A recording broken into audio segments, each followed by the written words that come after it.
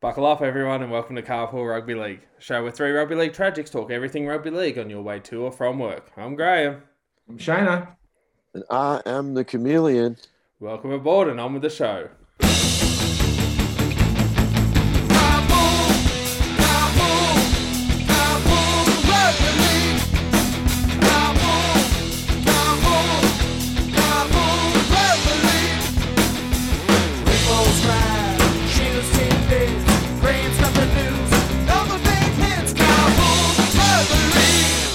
Yes, it's Wednesday, and you know what that means? It's another episode of Carpool Rugby League, and I'll tell you what, fellas, there's no reason to feel blue unless you live north of the border. How good was the Origin?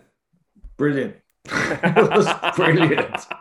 Yeah, It was the highlight of lockdown. That's It the was highlight. glorious. Lock me down with that every night of the week, please. It was glorious to watch. Yeah, there's plenty to talk about. Obviously, we've got the Blues wrapping up the series in Game 2 up there at Suncorp.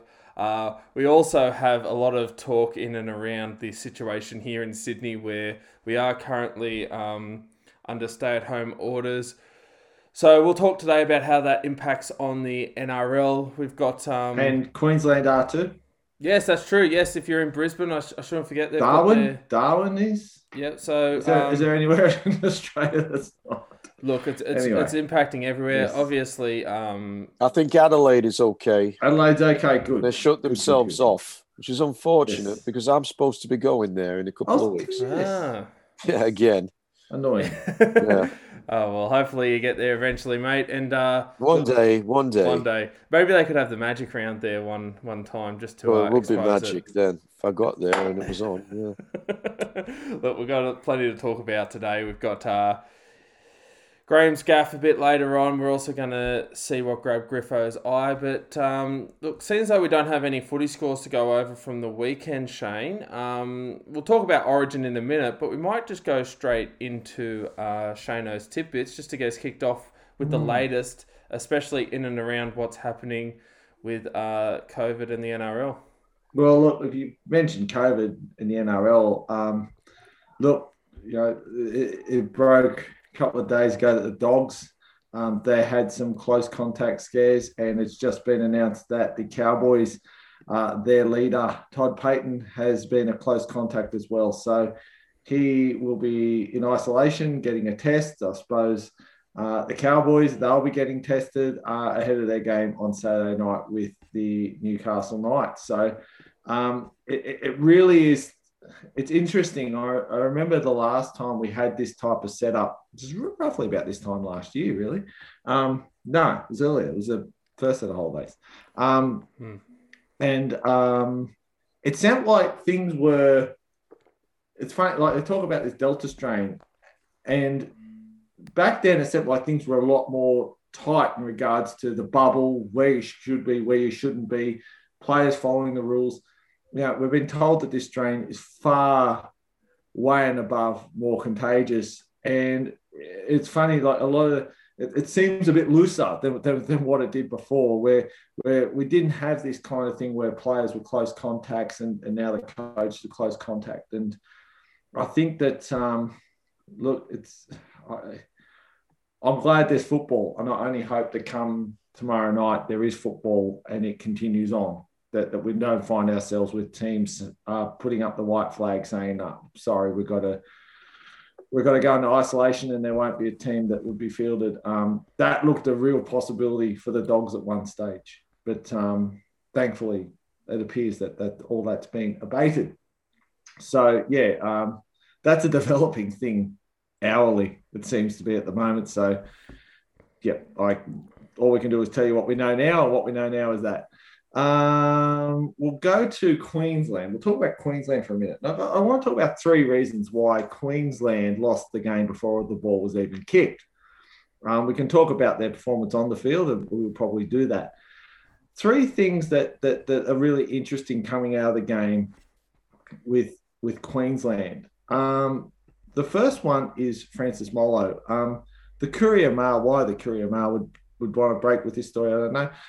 They seem to have dug up some of Molo's past. Now, if you're unsure what Molo's past is like, he was involved in a shoulder tackle some years back, which led to the death of a prop forward, Ackerman, in the Intra-Super Cup. He had a ruptured artery from the tackle. Coroner found him not guilty. It was just that he didn't make an attempt to tackle. He got something in the order of 9 weeks suspension for that. You'd think that he was very emotional when he got called up. He thought his career was over back then. He didn't think he'd play football. So why are we talking about this now? He's going to the Dragons next year. He's been signed by the Red V. It came out in this article that he actually, since the accident, hasn't made any contact with the family of the young man that he hit in football. He's playing football, by the way. He hit it with the shoulder charge playing football. The Dragons, from what I understand, have basically said, in short, you come to our club with no baggage, full stop. So it's interesting that even before he puts on a jersey, the Dragons have pretty much said, we want no baggage. That if you need to, Molo said he'll do it when he feels the time is right. It's been quite a few years now, so that would be something I'd hate to go through myself on either side. It seems like that, you'd only hope that that both sides have had the counselling and closure they need. But Ackerman, who was a young man who died, his mum was in the paper. His mother's in the paper saying that he gets to wear the maroon jersey and have fun while we're still hurting. So it seems like that's still a raw thing, and that the club he's going to, St George, want that fixed. So that's a very it's a very raw subject and situation. It's tragic. I mean, it's tragedy. It's absolute tragedy. They can't fix it. No, you can't fix that. And that's why when I was sort of doing a bit of digging around on it, I think St George, when they say no baggage, is more or less saying, look, if you need to make amends or you need to contact the family, do it. If you need help in that regard, we'll provide you with help. So from what we understand, the club, all 3 clubs he's been at, or 2 clubs, sorry, and he's going to St George, have offered support. So you only hope that, why the Courier Mail would break with a story like this before Origin is dumbfounding. But anyway, they did, and it appears like all the relevant parties are going to somehow offer some support to make this situation, tragic situation, you can't make it better. So I'll use the words less tragic, maybe. I don't know. So that's one thing. Secondly, Gerard Sutton, remember him, right? He was the head of referees. What's Gerard Sutton and the Origin got in common? His brother was the referee the other night. Now, Gerard Sutton was actually hired by the Queensland Rugby League to be their referee's consultant. When he found out that his brother was going to be the referee, he pulled the pin. Why is this important? Well, it meant that they were out without a referee consultant. As we know, Gavin Badger, I think it is, it's been the Blues one, was seen in the box with New South Wales. Why is this important? This is important because Penrith Panthers have actually said, how is this any different to his job at the Melbourne Storm? He is currently the referee's consultant at the Melbourne Storm. When you think that Sutton will probably get the grand final, his brother will be the referee consultant for the team that is most probably going to be in the grand final. This has massive implications.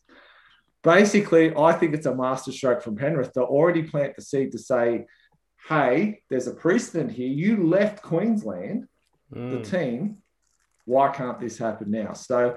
So before they went into camp thinking everything's fine. They got a referee's consultant. These guys are vitally important now in the box and provide constant advice to the coach to send down what they can and can't get away with. So Penrith have shot the foot, and rightly so. If you're going to leave because of that, then so be it. So. Have we had any games? Oh, sorry, because I didn't even know that happened. I'm probably putting you on the spot here. have we had any games where Melbourne we would have have had been. refereed Yes, we by have. Jared? Yeah, now We have. I've got only because I didn't have time to do the full numbers. I'm actually going to do that during the week. Look at all the games. just something to bit of Inside homework. a person. It's got to be a conflict there. One of my sources did tell me that, interestingly enough, they might have got the rubber degree. I'm not going to say anything. I'm just going to wait and do my homework. Maybe I can come out with more of that next week. But Penrith definitely have put it out there that this would be a conflict of interest come the grand final.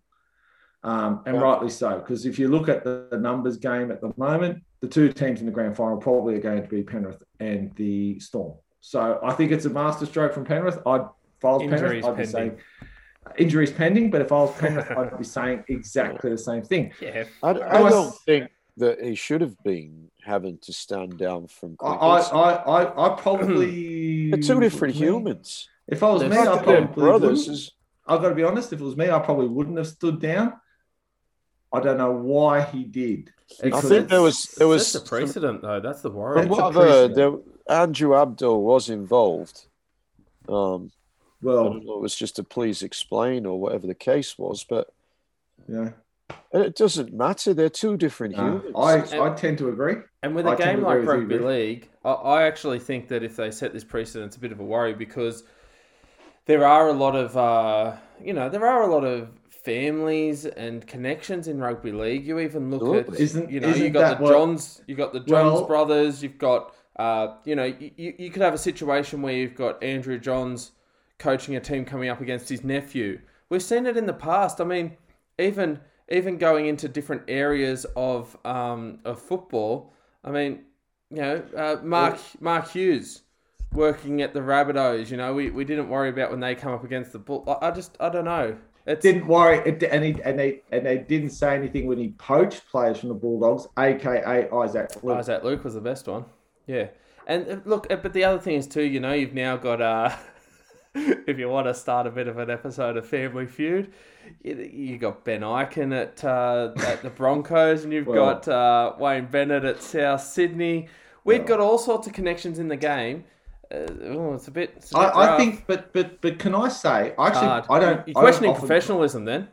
I don't comment on any forum. I did make one comment, and I said, "Isn't this what makes rugby league special? The fact that it is a family-orientated game. Isn't that why one of the benefits of the sport? Anyway, it sets a precedent. Penrith probably did well, but I wouldn't have stood down. I'll put this forward. Like, wasn't Robert Finch the referee's boss while his son was playing? Most definitely. Well, there was never any, innuendo. No. I think it's a non-issue. It's his brother. It's not as if they said no penalty when he did the dropout that didn't go 10. Yeah. I think might have been our only penalty, but wasn't that we got too many. Wasn't that with that was against Newcastle? Roosters against Newcastle, I think. Well, there was another one the other night when Phelps. Yes, well, that was insane. Yeah. That went backwards. That was horrendous. That was awful.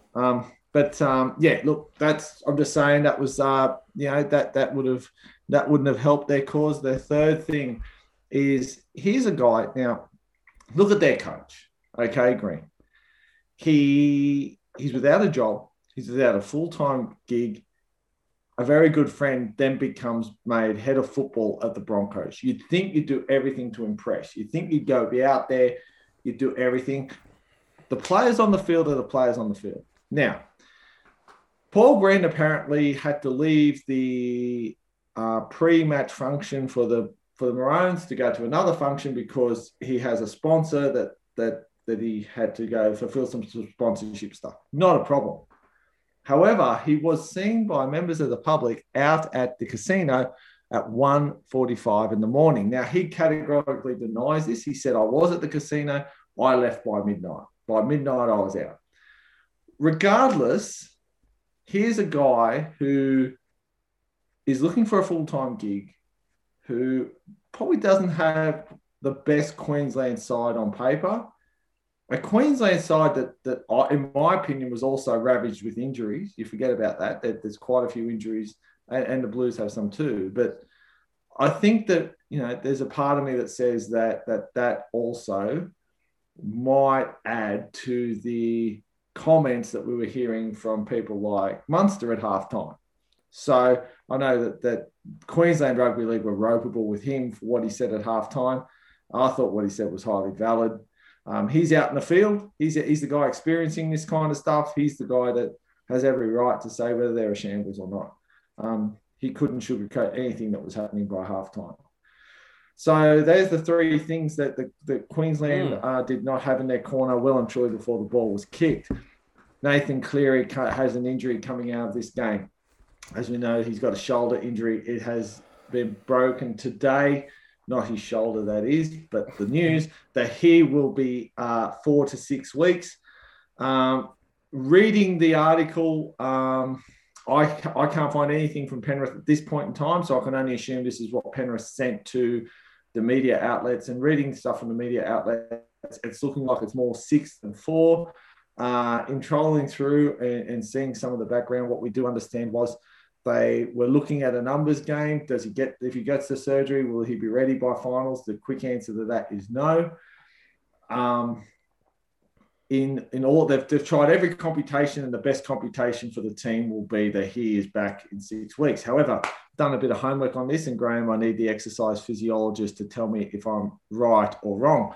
This is a very common injury, this sort of sublux injury where you get a partial dislocation, especially in high contact sports. Rugby League one, NFL is the other. The two things I found from this is that, number one, the plosive energy he has pushing from this hand will be dramatically reduced. Also, the range and the force that shoulder will be able to take will be dramatically reduced. I asked this. I think that Cleary is like Trbojevic is to Manly. Playing aside, his presence on that field is just so important. He does something. He's got an aura. I don't know what it is. He's just got something about him which makes players lift. However, when it comes down to playing the good sides, as what makes Cleary special, this ball-running halfback who's able to push out of tackles and defend well. He's one of the defensive halfbacks in the league. Has these two strings to the bow. Having them removed, does this impact Penrith, or is his presence just so big? I think his presence is big on the field. Griff, you're the Penrith fan. No, they can't win the comp if he's not there. Yeah. Simple as that, in my opinion. He's not there, they can't win the comp. They'll still make they'll be up there, but they're going to be doing it tough even to make the grand final. If he's not there, and they've got to win one of those prelim finals, whether it be against South, Storm, or Parramatta, maybe Manly, maybe the Roosters, I can't see him winning that game either. Yeah. So, an 80% Nathan Cleary is better than whoever's going to be wearing that jersey. And realistically, it'd be Jerome Luai and Matt Burton. Yeah. Now, those two players are outstanding players, but the Penrith team suffers. Yeah. In this particular team, at this moment, Matt Burton is a centre. Yeah. And he's been a brilliant running centre, running off Jerome Luai. Nathan Cleary is the man who guides him around the park. He's the brains in that side. He's not the only one, don't get me wrong. He's not the only guy with a brain out there, but he's got the best football one. He's the leader. And the team follows. Just as he was the leader for New South Wales and the team followed. Yet Teddy's the captain with the C next to his name, but it's Nathan Cleary making most of the calls. ball Well, in that's the hand. role of the half, isn't it? Yeah, that's that. Yeah, he's the playmaker. Yeah. And that's no disrespect to anyone else. All fine players, but for this particular team, and I do also believe for the Blues, they're not going to be as good. The Blues are not going to be as good without him. No. Penrith certainly are nowhere near as good without him, even though they've got able replacements in those positions. The team as a whole suffers because you then don't have Matt Burton in the centres. You got somebody else who's not as good. Yeah. And it's more pressure on both Burton and Jerome Luai. Now, again, they can handle it, but whether they can get the team across the line in the biggest of stages, I'm not quite sure that I don't think Penrith can possibly win the competition without Nathan Cleary there. And I think we'll talk more. Well, sorry, I was just going to ask you, Gray. Yeah. We'll talk more about that when we come to the Penrith game. Graham, you're the guy with the qualifications in this. Yeah. He comes back after 6 weeks. I dare say this thing will be strapped to the crap house, needled up. What's the odds of this injury blowing up once he's back? Like, okay. It seems like it's like replacing it's like fixing the rung on the ladder with sticky tape to me. I don't know. Yes, it is. It is a little bit. Look, to be honest with you, the one thing that they're probably not telling you, and it depends on the severity, but just to give you a rough guide. Okay, let's go through the process. So you got the labrum, which is basically the think of the ball and socket of the shoulder joint. The humerus, which is the arm, sits in the socket. Now the labrum is on the scapula. Now it's a fibrous cartilage. So basically where you've got your ball and socket, think about the socket, think about a fibrous cartilage, so a bit of protection just around the outside. And what happens in these injuries is you get a bit tear away, like it tears. So the biggest implication here for Nathan Cleary is stability of the shoulder. Now, we've seen that they're very common in rugby league due to like the contact of the direct blows. Sometimes you see them when players are tackling. Very common also too, you see players if they're reaching out for a try and the shoulder pops out and pops in. That sublux injury where the joint, where the ball comes away from the socket and goes back in, can tear it very easily. Just to give people an idea in regards to previous injuries they may remember, this is what put Kalen Ponga out of Origin last year. He had to have that surgery at the end of the season. He was in a similar situation to Cleary. He was playing with it for a while, got to the end of the season, had to have the surgery. The most severe case where you had to have the surgery happen there and then I can think of was the famous Craig Wing injury against the Roosters where he got hit from behind and he had to have the surgery then and there. The thing to keep in mind here is the process now for Cleary basically is usually it's 3 to 6 weeks of rehab.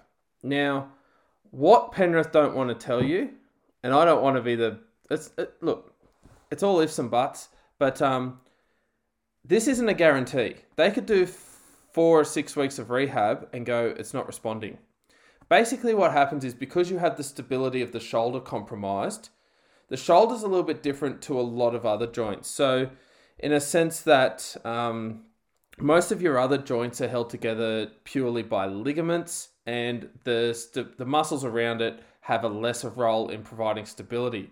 The shoulder is mostly kept together by the rotator cuff muscles. So these 4 muscles probably provide about 60 to 70% of the stability of your shoulder. What they're planning on doing is working for the next 3 to 6 weeks on building up those muscles in the shoulder to increase stability.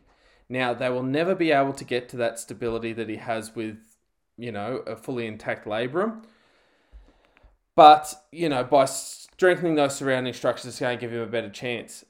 Look, if he does go through that rehab and they can delay the surgery for the end of the season, what we've also got to remember, there's probably a 20 to 40% chance that this injury may reoccur and that he may have issues. Like he's putting himself at a very high risk. 20 to 40% of some sort of injury reoccurring, a dislocation, further damage, so on and so forth. So, what I think you're seeing from Penrith is a calculated risk. So if they can increase the stability of this shoulder, they're trying to strengthen those muscles. The rest of the stability they're going to try and get is significant strapping. So obviously, it'd be strapped as much as they could possibly strap it. First thought that fans are going to think of, that might restrict his movement and play. From the point of view of someone who's worked in injury rehab, my biggest concern is late on in the half when that strapping starts to get a bit looser. You think about if you tape up your knee or your shoulder or whatever injury you fans at home have had, by the end of that half, after running on that for 40 minutes, moving around, you do get some flexibility in that strapping. It does start to become a bit looser. The implication on the field for Penrith, should he respond well to the rehab, should he then go on to play, I think we're going to see a bit of an altered game. We're not going to see the confidence in his running game. We're not going to see him make as much defence. I think they're going to have to hide him a little bit in defence. I think they're also going to have to restrict his running game. It's going to change the way Penrith play. But as Griffo said, if you've got a Nathan Cleary at 80%, you're still probably better. So, look, he's definitely having surgery at the end of the year. If this works, you can see why they're doing it. But I think that 4-week number that's being talked about, I think, Shane, you're closer on the money, closer to 6 weeks. They'll get him to about round 22. And I think Burton will be able to hold fort until then. All they've really got to do is make the top 4. They may not be this juggernaut that they've been, but if they make the top 4, Cleary comes back, his presence is worth a fair bit, but it's not ideal. It's interesting that you've worked at NRL club, you've worked in rehabs at NRL level. It's interesting you use the word hiding. I reckon that's probably something that's come from your experience. Yeah, and because if you're an opposition coach, you're saying run at that shoulder. If you were in your position as a trainer, you're saying run at that shoulder, aren't you? For sure. And look, okay, so and I think you've probably given our listeners a bit of an insight into the fact that it's his football brain, and what I think Griffo's saying is that it's definitely the football brain out in the field, but the body really needs some sort of protection. So yeah, it's wait and see. I think Penrith, look, I agree with Griff. I'd actually probably leave Burton in centres if you had another half option, but you don't. So not as good as Burton. But anyway, we'll talk about that when we come to the I have a game. question for Graham just before we move on. Graham, he injured it very early in the game. Yep. I think they took about 10 minutes. And then we saw in the second half, he obviously had some sort of something holding his shoulder together. I saw some black thing underneath the jersey. Yeah. And I believe he did it again in the second half. Yep. So it's likely that will be worse than what it originally happened. Is that? Yeah, I think that the issue is basically you think about. It's very difficult for me to say or to know what damage would have happened in that second occurrence, but I can tell you the second occurrence happened because of that instability within the shoulder. Right. So the structures holding the shoulder together, whilst I talked about muscles, there are still ligaments there, and that labrum works. It's what you got to understand too, that the socket that he's torn the cartilage around, it's not a very deep socket. It's a lot of people think of ball and socket, they think of the hip joint where there's it's really cupping that femur, the head of the femur there. With the shoulder, it's not a very deep socket. So what would have happened in that one, I'd imagine, the reason that there was the reoccurrence is because that stability was not there. So if he was to go and play this week, the reoccurrence of the injury would be significantly high. The purpose of the weeks off aren't necessarily... Look, it is to give it a bit of time to heal, but obviously this is beyond healing by itself. Some minor tears can heal by itself. This one needs surgery. The time is more so to build up the structures around the shoulder and the muscles to stabilize that joint and to strap it. And as you saw in that game, Griffo, just strapping it isn't going to be enough to keep it stable. So yeah, the psychological impact of playing with that injury, it'll be interesting to see. Cleary's the type of bloke that I don't think would think about it. he'd probably more likely run a play and fend someone off and re-injure his It was shoulder. noticeable that he didn't run as much in the game. Yeah. I think that we'll see a change in his game. But look, I'll be honest with you. Cooper Cronk won a comp with a busted arm. Well, that's what I was going to say before. Cleary can do it too. The top players find a way.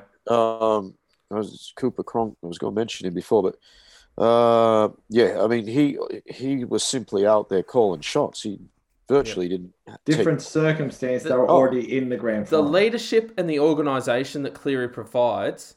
Yeah. He needs to be there. Is possibly more valuable. And look, his kicking game, if his forwards protect him, his kicking game will be fine. You just might not see him run the ball as much. You might see a bit of role reverse. You'll see Luai run the ball, and I think Luai's a great ball runner. So same here.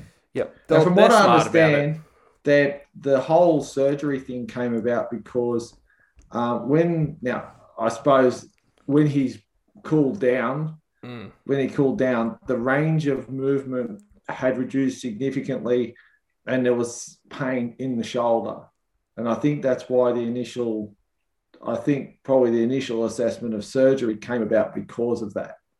So I think that's why.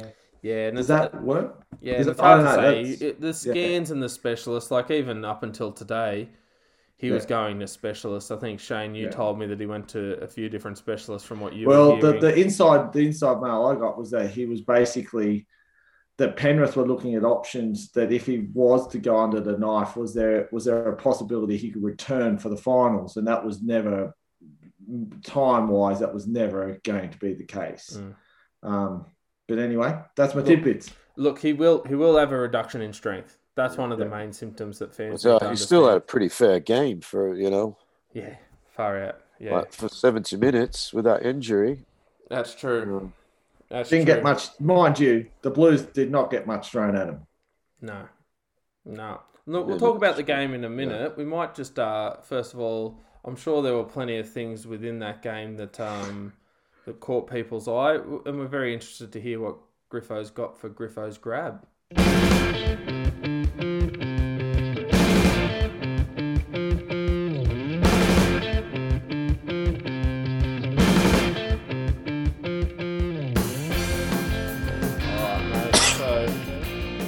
Griffo, what grabbed your eye this week?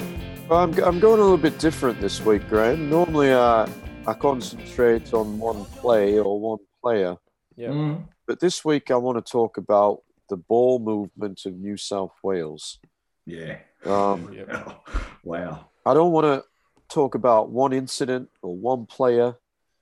It was just every time they moved the ball wide, they just looked like something was going to happen.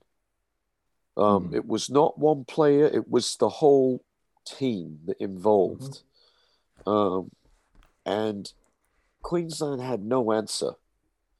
So they scored some beautiful tries. I'm not sure which try it was. Probably the third try because Latrell's was the intercept was the second one. But third one was Trbojevic. When it went out to the right, and we saw Adokar sprint. I mean, to get to Adokar, it had passed through about 5 or 6 pairs of hands. Everyone did their job, and then Adokar sprints downfield. He's got Turbo inside. It's try time. It was just beautiful to watch. And also, sorry to cut you off, Griff. Just before I forget, down that right side, there was also the one that Murray bombed. That's what I was just about to bring up. Yeah. I was sorry, mate. Sorry. No, actually, not that one. No, that was it. But the one in the, I think it was the second half, which is also down the right side. When you mentioned Murray, he was offside. They got called back. And I know one or two Queenslanders heard the whistle and they stopped, but probably New South Wales would score there as well. That was from deep within their own half. And the willingness to pass the ball and use the talent that the team has, it was just great to watch. That's what caught my eye. Because even though I think when the one that Murray dropped, it didn't bother me because it just gave me confidence that how they were able to create. You just thought they'll go there again. They'll score. Yeah. You know, whereas in the past I would have thought, we bombed the tribe. It was going to come back to haunt us. Yeah. I never felt that. No. I had confidence that whenever we do that, we've got a very good chance of scoring, and these guys just can't stop us. No. So it's wonderful to watch.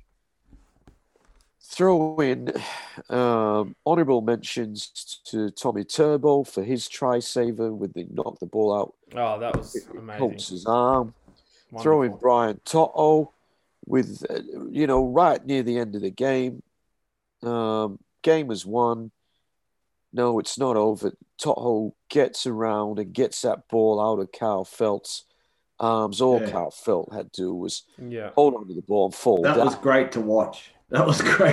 Some big plays from some big players. Like I think of a couple that Latrell did. That forced dropout, the intercept, the strip.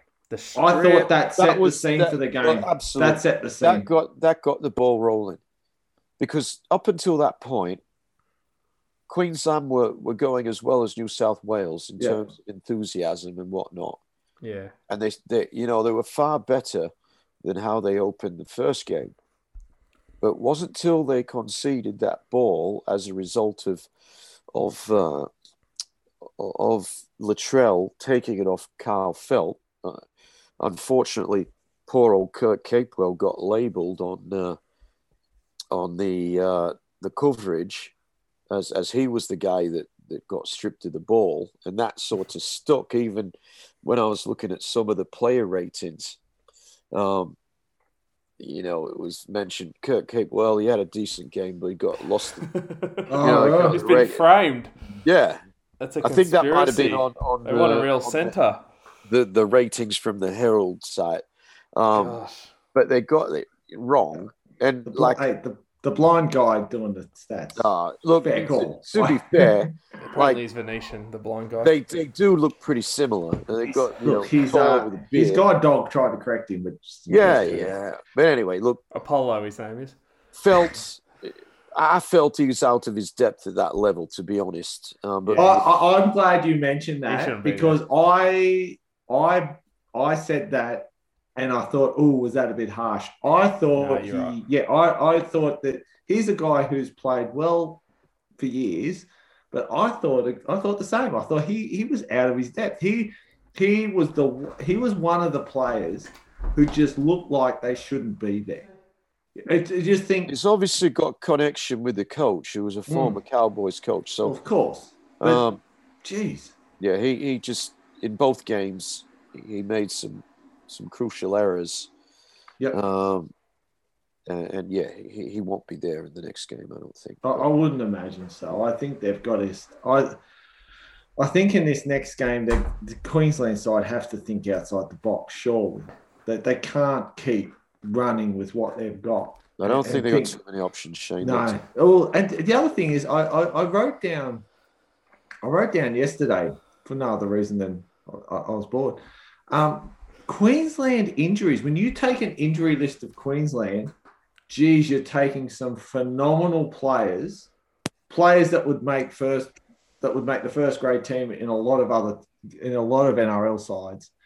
You're taking some brilliant players out. So I feel a bit for Queensland. Not that I should, but they've copped an absolute bagging. And Cooper Cronk said something. I thought, really, mate, you wore this jersey. You should stand up for them. You're in the media.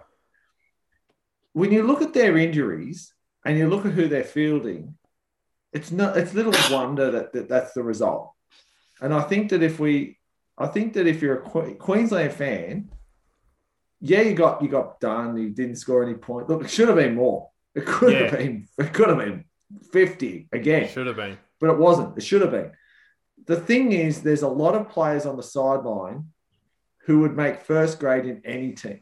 And I think that, this whole idea that, and then, this is not a dynasty by any, this is 2 games. Yeah. I think that you can only play what's in front of you. Fair call. But for a guy like Cooper Cronk to come out and say the things he said, I thought, mate, you'd be better off. You'd be better off using your clout as a Queenslander to look at who's being injured. Yeah, inspiring. To look Don't at have this, a go at him. yeah. It was. I thought That's the difference, weak. I think. And I know I'm going to sound the Queensland fans are going to go, "Oh, he's talking out of his ass here." But I felt like even in that 8 in a row, the fans for New South Wales were showing up. The commentators, they were backing each other. I think what we're seeing now is Queensland, a lot of those players from that dynasty aren't sure how to handle a lack of success from Queensland. And yeah, it's going to create an issue for them because we're starting to see not only... I think it's a two-way swing in the sense that we're starting to see some real talent come forward for New South Wales, but a lack there for Queensland, and it's creating this gap. What I find is abysmal is the whinging by the Queensland players, especially those aligned with the Broncos, about Kevy. Oh, he should be the coach of Brisbane. Okay, now he's the coach of Brisbane. Brisbane are doing this. He can't coach. He shouldn't be coaching Queensland because he's got to look after the mess in his own backyard.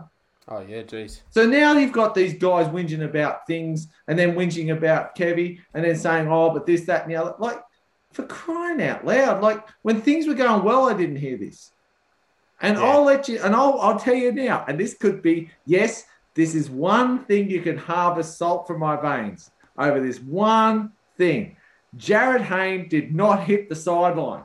No. Dynasty wouldn't exist, mate, if the referee could open his eyes. Jared Hayne is innocent. That might be pushing it a bit far. Else I've got no comment on it. It comes up to that time. There's a quote that's going to get taken out of context. Hit the sideline. No, there's. He did not hit the sideline. No, that is one thing he is not guilty of.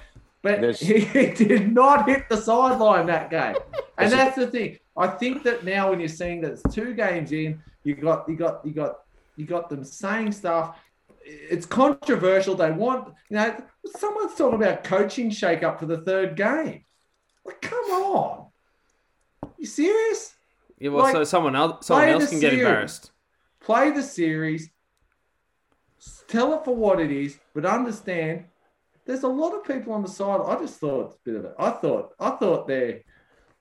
thought some of their comments were a bit childish. Like if that was a rugby league team, I was like, if that was the Blues, and Paul Gallen come out and said some of this stuff, for argument's sake, I'd actually be willing to say, "Shut up, Gal." Like, come on, like because I get their heroes of the Queensland jersey, but to be fair, like you're still a fan. Regardless of, you know what I mean? So act like one.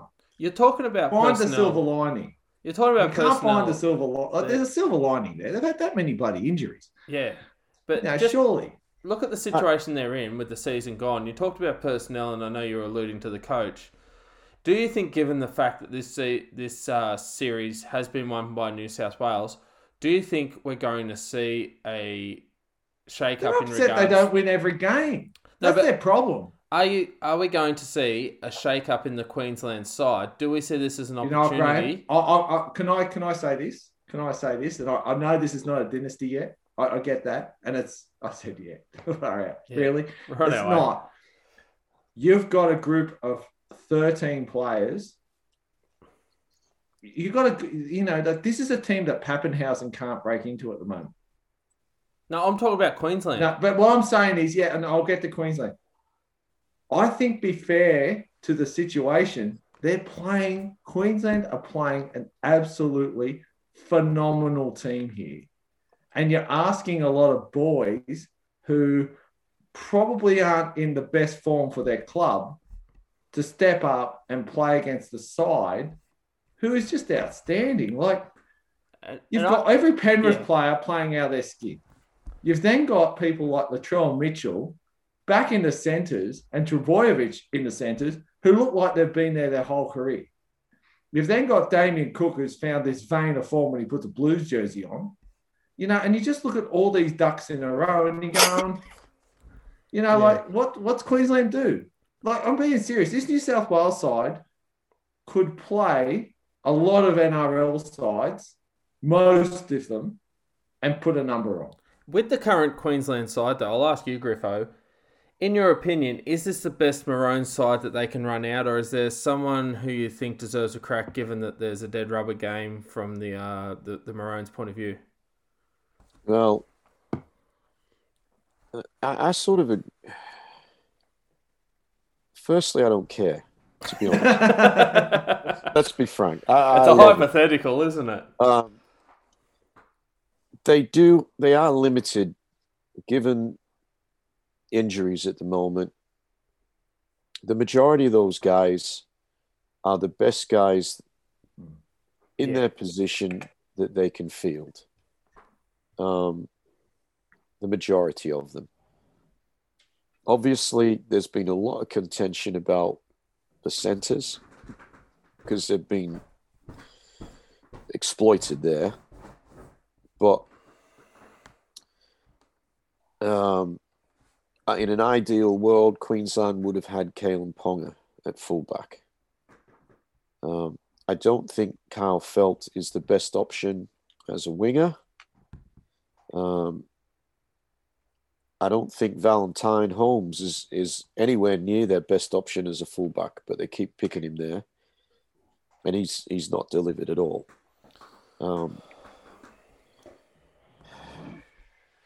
Mulitalo, I don't know if we're going to talk about that. I think we're talking about that later. But I think he would have been a better option on the wing. But then you've got also guys like Edric Lee hasn't played. I don't think he's played a game this year. He was part of Game 3 last year. Yeah, that's true. Yeah. So Coates is going to be a really good player. You know, he's probably been exploited a little bit at this level. He was dropped, then he's called back. He made a few mistakes again, but he offers something that probably is better than most of the other options that they could play there. They've got centre problems. Gagai's, we know he was outstanding last year in playing in the centres. No one questioned it last year because he played really well. Likewise, Capewell. But have they got better options in the centres? I don't think so. Maybe Will Chambers, if you want to resurrect him. I think it's worth bringing him back for Game 3. I reckon he'll play. You got Opacek as an option. You know, to me, he's just a first grader, but he qualifies. As far as your number 6 goes, well, you know, many people have talked about Munster as the best player of currently in the NRL. They're not saying it so much now, but they were saying it last year when the Melbourne Storm won the comp and Queensland followed it up, and Munster was outstanding. I don't think they've got a better option than Cherry Evans at the moment at halfback. I don't rate him too highly, to be honest. I think he goes well when other players around him go well. But that's not happening for the Maroon jersey. It certainly happened at Manly where Trebojevic is... Tommy Turbo, since he came back, DCE's playing better. But he wasn't going too well without him. No. And it's too much too early to throw young Walker in there. Oh, definitely. Yeah. He's not ready yet. He will be there. But, you know, it might be sooner than later, but certainly not Game 3 this year. No. Forward-wise, okay. Tino, have they got a better lock than Tino? No. Have they got a better guy running around than Jai Arrow? No. Fafita, he hasn't performed. He's at his best, he's the best running forward in the game. But he's like, Pangai Jr. is another guy. At his best, devastating. But how often is he at his best? Christian Welch, he's got to be there. If you're saying who's the best prop, him and Papali, well, they were there. Who's better than them? The guy that they obviously missed was Harry Grant. Yeah. They need a fully fit Harry Grant. Yeah. I don't think there's anyone really that hasn't been in that squad but is better than the guys that are there. Oh, no, I mentioned that earlier. Sorry. Injured. I'm saying, for available. Yeah. And that's true looking forward. Like in a couple of years, the possibility of a Ponga, Munster, Walker, Grant, Spine. Yeah, Walsh. He's Reece Walsh. Yeah, well, you got those guys there.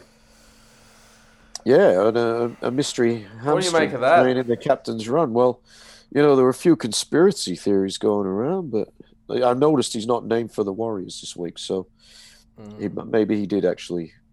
Because there was no tears or anything. There was no, walking off the training paddock with the ice on the hamstring. We didn't see anything. Didn't hear anything. All we heard, he's out. Mulatalo's in. And then we heard a lot from Mulatalo. He did the hokey pokey. So, yeah, I mean, it was a bit of a mystery, wasn't it? You're getting a hamstring strain at the captain's run. Just before we move on, though, just going back to the game, I'd be interested to see what you fellas think. There are a lot of good performances from the Blues. Who do you give your man of the match to? Me personally? Yeah. If you ask me at half-time, I'm giving it to Latrell. You ask me at full-time, I'm giving it to Teddy. Yeah. Just ahead of Latrell. Yep. Latrell was outstanding in that first half. And the first half, it was over at half-time, realistically. Yeah. And it was largely due to the efforts, as Shano mentioned some of them earlier, of Latrell, stealing the ball, coming up with the intercept. There are a few other things, a few other big plays that he came up with, which I'm just trying to think of at the moment. But he really led the way. Well, there was one where he took Gagai over the sideline. That's it. Yeah. Defense also, restart. He just jammed in, and there was a couple of sets of six where he came into the second. It was almost like a second rower in defense. He stood up well. I actually. Is he your man I was of the match? a little surprised that he wasn't man. Look, Tedesco man of the match does not bother me in the slightest. I was a bit surprised that he strips the ball. He strips the ball for one. He then intercepts for another, and then defensively was very sound in the front line. I agree with Griff. I think in the second half, Teddy was very good. I don't know if Teddy's second half exploits outweighed what the Trell did in the first. Not that they should, but you know what I mean? You're flipping coins. Yeah. Really. I think for most people, you're looking at Teddy or Latrell with, if you've got a 3-2-1, the third best on field was... I mean, I thought Turbo was good too. I tell you, I can't remember. I don't know if it was Joey Johns who said Teddy, Latrell, and then Cam Murray third. Yeah. And I wouldn't Murray was disagree excellent. with that. Murray was good. But again, going back to these ratings, and they do come out very quickly after the game, and I dare say too quickly. One of them had Murray at like a 5.5 or something. Like, what was that? Cameron Murray. That's Cameron Murray. Really? Yes. But you know why these surely they're not talking about Graham Murray who dropped a pie on himself at half time. You know what these are set on? These are set on bloody super coach points that are about what they do. It's not set on the presence they have. It was they mentioned because they do a little spiel and said, it mentioned the drop ball and it said it cost New South Wales 2 tries. The drop ball and then the offside. I don't know. Far out. Yep. 26-0. He's costing tries for his own team. Mind you, quick play the ball and defence. The play down that right side created chances. You could look it up. It was the guy on the NRL website. Whoever you are, you're a lunatic. Didn't his initial run set up a try? Didn't he then pass to Rabojevic? I thought he was outstanding. I texted you boys during the game to mention it. And then I texted the doctor something, our friend the doctor, who provides us with interesting healthcare. I texted him to say, I think it was half time, and I said, because he's not a huge Latrell Mitchell fan for our listeners. No. And I said, Sadly. I know Latrell's not your man, but you'd have to be impressed with what he's done, or something to that effect. You know, he's having a huge game, and he was impressed, and he also mentioned Murray at halftime as being defense. And wow, I thought I look at these ratings and I just thought, who are these people? Yeah, I tend to. Why bother having him? Like, I don't know if it's still on there, but I think even the next day they still had it. They hadn't changed it. I've got it's here. Like, I'm pretty sure Cam Murray at 5.5. Troy Whittaker's Origin 2 player ratings for the Blues. Oh, there you go. There's your first problem. There's your first problem. They've bumped him up ever so slightly. He's a 7. He's a 7 now. Well, he was 5.5. Cam Murray made his biggest impression in defence. A couple of forgettable errors, potentially costing 2 tries with an error, then an offside play. Overall, he did what was required. Now, to give you an idea, he got a 7. Daniel Saifidi got a 7.5. Now, Troy Whittaker, do you know what scares me? More people are reading your crap than listening to us. That's a worry. Anyway. Like, be the first Muppet hired by the NRL. I was looking through the backs, and all the backs scored highly, and I think he had Luai and Cleary both at 8 or something originally, and I thought they had good games, but I didn't think they had great games. I would have thought 7 for Cleary, and take into account he played with that injury. He was, for a guy to do what he did, I thought he was really good, but it was a 7 out of 10 performance. He did his job. So I have no faith in any of the ratings, any of the Dally M's or anything else. I know they do them, and you want to reward players, but I just I don't like. And I don't agree. I mean, and it's all subjective. It is subjective. That's the thing too. We're having to go. How anyone who could give a rating originally gave Cam Murray 5.5. Kidding. That's why they've had to bump it up. There would have been a bit of pressure. And look, he's known for this kind of thing. Like, he's known for just seriously, he does things based on an algorithm rather than watching the game. Yeah. Anyway, it's like a super coaching thing.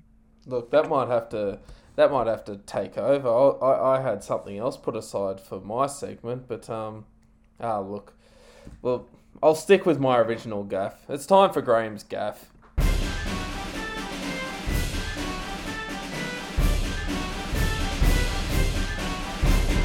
All right, so as I said there's one that we've just pointed out, an honourable mention. I've got a lot of our honourable mentions this week. I think the fans might have a good guess as to what's going to actually get my gaff.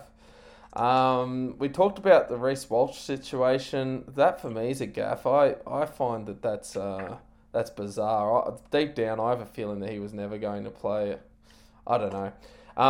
The one that I read today, and I'll let you guys know straight away. I thought, here we go. The Brisbane Broncos.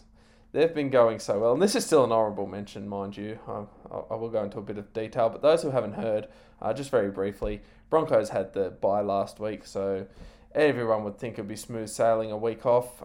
They're the only team I know who could have the week off and still have 4 players injure themselves at training. So it goes from bad to worse for the Broncos. But my ultimate gaffe is one that I've never seen before and one that should never have happened. It is the Ronaldo Mulatalo situation with Queensland. Now, we have a young man who played under 18s and under 20s for Queensland, and it wasn't until I think it was New South Wales that actually raised the alarm bells.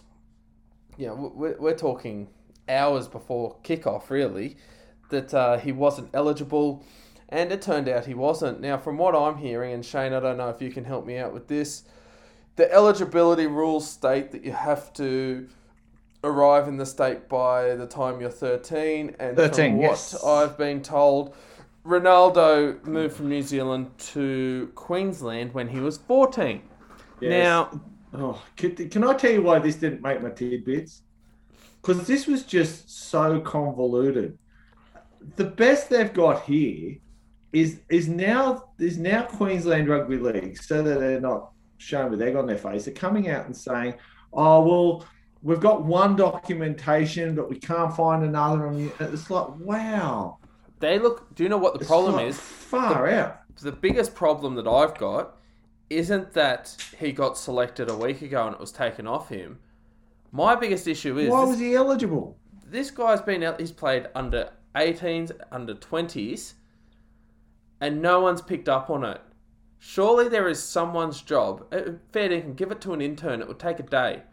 Check Buzz everyone's, Rothfield. check You come everyone's out with it. eligibility. Did you hear about Buzz? This is funny. Did you hear how Buzz? Apparently, people were really upset because Buzz Rothfield must have chucked it out there originally. I didn't see it, but apparently he did. And anyway, he had to tweet the original tweet that some punter who said, "No, I got the information from this punter," like some dude on the beers and Twitter saying, "Hey, I've read that he came in when he was 14." So Buzz has put it out there, received all this horrible mail, and then gone, "Oh, no, it's not my fault I put it out in the paper." Really? Look, Own what you write, mate. You've owned every other piece of crap that you've written. Own this one too. Griffo, what do you think? Bit embarrassing? Look,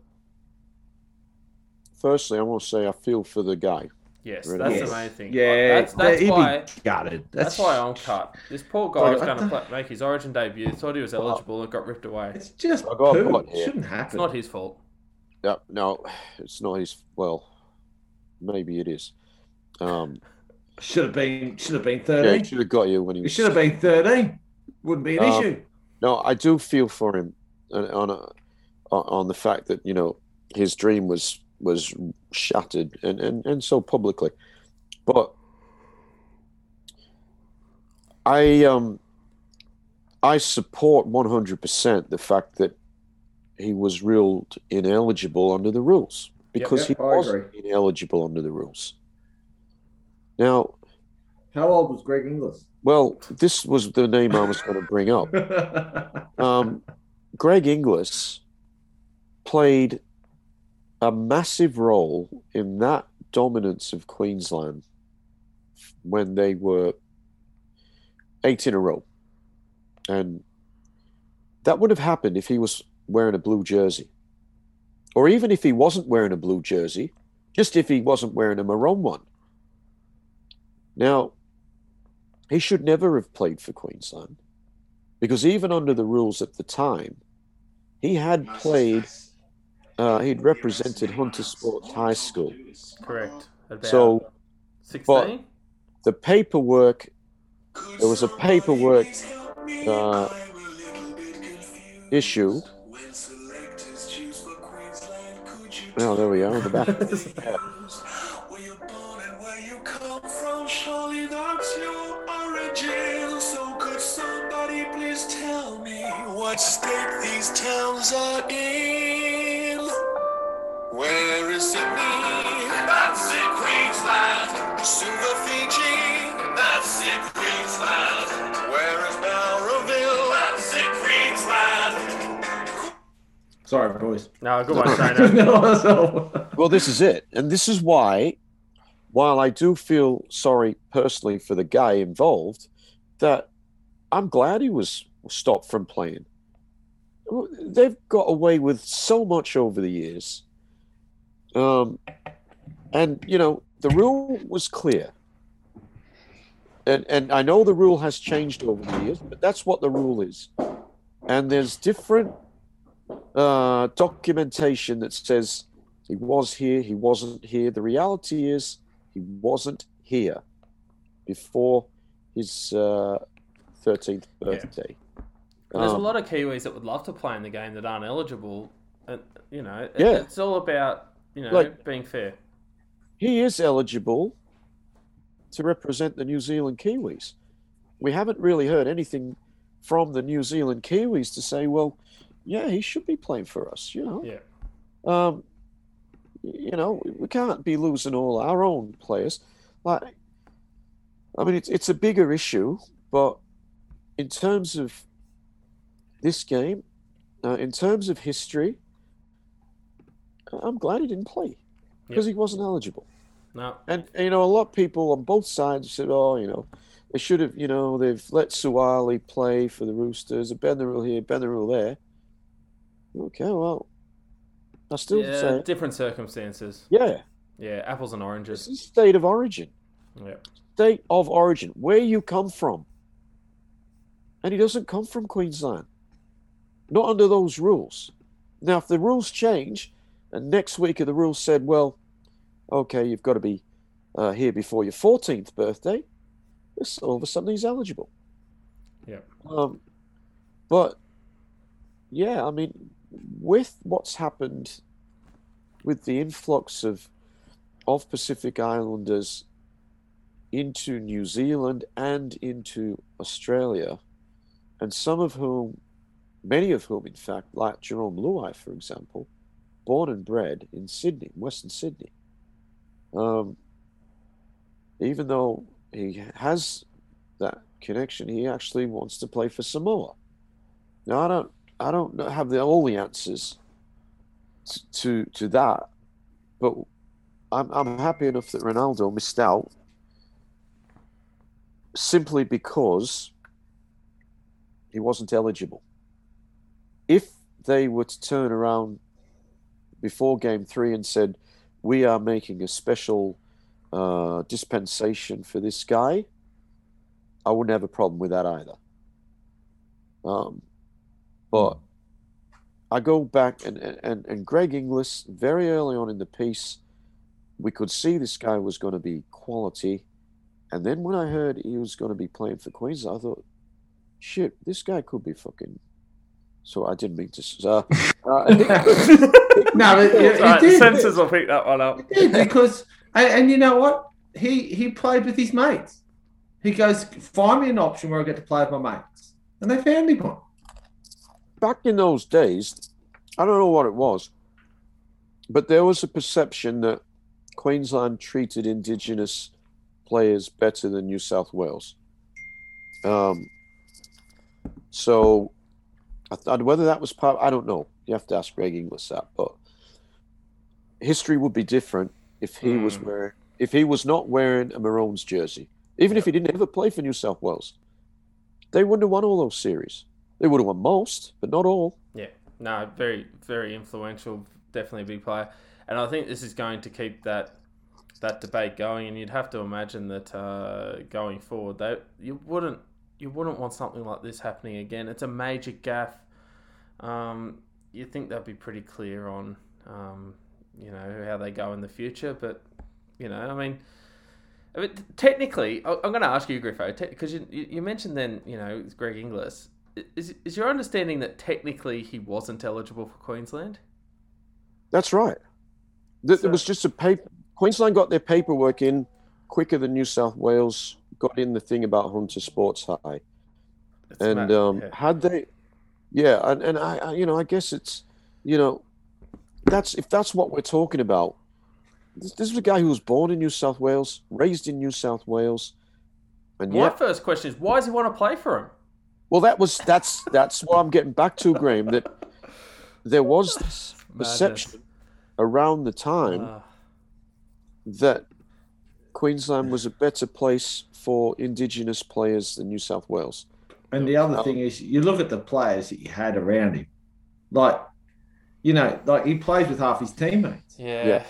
Oh, well, look, it'll be good to see most players this week going back to playing with their teammates. We've talked Origin. We've gone over it. We've still got one game to go, which is, plenty to look forward to. But I'm really excited at the fact that we've got 8 games of footy this week and a full round of the NRL. All right. So, there we go. We've got kickoffs all around here in the NRL. The balls are being kicked. We've got the whistle. We've got football back. We've got a big game tomorrow night. Thursday it all starts again. Now, just to be aware for those of you who are following the NRL at home, the Roosters versus the Storm, this game has been moved to McDonald Jones Stadium in Newcastle. So for those who are not local and do not understand, basically the Sydney region down to Wollongong, the Blue Mountains and Central Coast included in the current lockdown. Newcastle is not a part of that. They'll be hosting the Roosters versus the Storm, 7:50 tomorrow night. For the Roosters, in regards to team news, we're hearing that Sam Walker's going to return at halfback. He's had that 2 weeks rest. So he had an ongoing shoulder injury and a few other niggling things happening. That'll shift Lachlan Lamb to number 6, which moves Manu back into the centres and Suwali out of the team. Tupanua is back from his foot injury, so Fletcher Baker goes to the bench. Tedesco and Crichton are both being tipped to back up from Origin 2. For the Storm, this is one just to keep an eye on here at the moment because Craig Bellamy has indicated he may rest some of the Queensland forwards, mainly Welsh and Kafusi.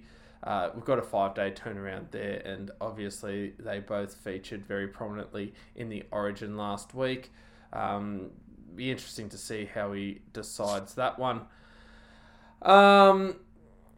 The Bromwich brothers also return. There was an elbow and rib injury for the Bromwiches, so that's going to give him a bit more up front, despite the fact that Big Nelson Asafa Solomona is still out suspended.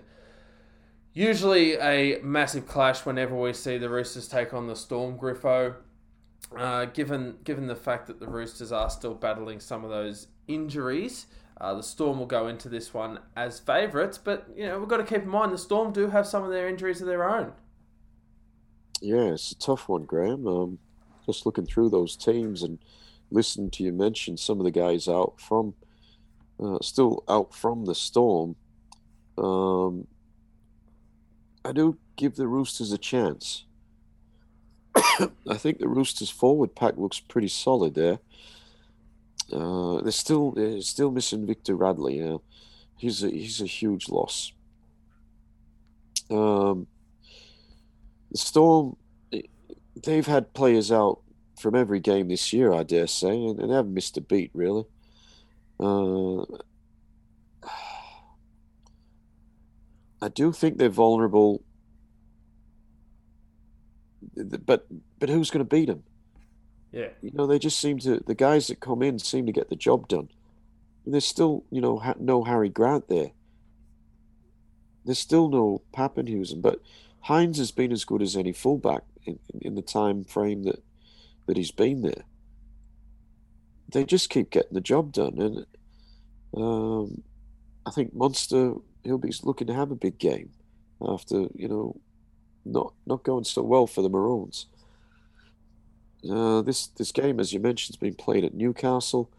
I don't know that the Roosters are the most popular team in Newcastle. I don't think there's going to be too many people there. They're missing the white. Yeah. That's yeah. Oh my God. I will stick with the Storm. I wouldn't surprise me if the Roosters, could do something in this game. They've got Sam Walker back. They've got a solid pack of forwards, but maybe off the bench they haven't got quite what we'd associate with the Roosters in the past. I noticed Suwali's on the extended bench. He's at number 21, but he's been there before and played. So I'm not quite sure what the coach is thinking along the lines of Joseph Suwali. Shane, what do you think? Oh, jeez, what a game! This is my broken nose of the week. This one's pretty hard to pick. If I was the Roosters, I don't know. Sam Walker, yes, needs to be in. Tupanua, yes, needs to be in. I don't know if I'd be changing a lot of other things, because they seem like it. They're sort of winning, and I use the word sort of because let's face it, the Titans game was a shambles there for a long part of it. That's why I've got the Melbourne Storm, regardless of the regardless of what gets thrown at Melbourne, they'll handle it. I really think that the Melbourne Storm. Look, if Penrith weren't so good this year, if Penrith just weren't so awesome, this is one year where you go, Melbourne are outstanding. They've just got a side in Penrith which is just ticking along like no one else. I think Melbourne have just been able to build this team based on absolute strengths. They're pulling players and people left, right, and centre that are just absolutely phenomenal. I don't know, like, like you've said everything, Griff. I agree. Like, I just look at it. You look at what the teams have done. I just see that and I just go, you know what? If I look at those, like Nico Hines, he's been absolutely awesome. You look at Munster, Hughes. I don't think he'll rest Munster personally. I think he'll rest some of the forwards, but not Munster. Brandon Smith. I just look at everything and go, they've just been trucking along so well this side. I've just got to pick the Storm, Graham. Yeah. I'm picking the Storm in this one too. It's a bit of a tough run for the Roosters, given the fact that I know we've had the Origin in between, but last round they played Penrith, and now they come up against the Storm. I think this is going to be the start. So you know you're making it when we've got ads. We still hear that, Shane. All right. So as I was saying, I think the Storm will win this one. The Roosters going through a couple of tough games. Given what we see on paper, what's on paper there, that's what we expect to take the field. If that's the case, the Storm definitely win. And I don't think I saw enough in the Roosters last time out against the Panthers to give me the confidence that they can beat those top two sides. So, definitely for me, I'm going to be going with the Storm in this one. All right, moving on to our second game of the weekend. We see the Warriors take on the Dragons Friday night at Central Coast Stadium at Gosford. Now, for the New Zealand Warriors, you really need to keep up with your news to even make sense of the team that's been put out this week, because we see the mid-season recruits of Dallin Watene-Zelezniak and Chad Townsend rush straight into the side. So Watene-Zelezniak on the wing, Chad Townsend at halfback. Roger Tuivasa-Sheck is going to play in fullback based on the absence of Reece Walsh, which we talked about briefly earlier. He was ruled out of Origin with a hamstring injury.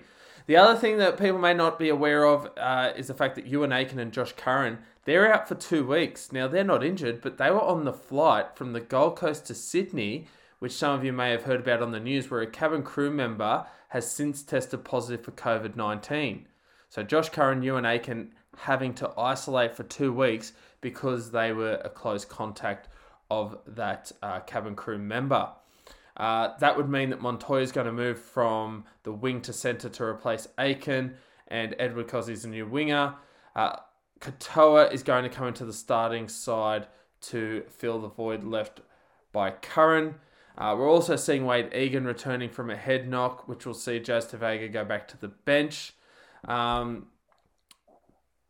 Sirinen, he got a head knock last round. They're saying he's good to go. We're also seeing Afoa this week on the bench with Evans in the starting lineup. So plenty there happening for the Warriors.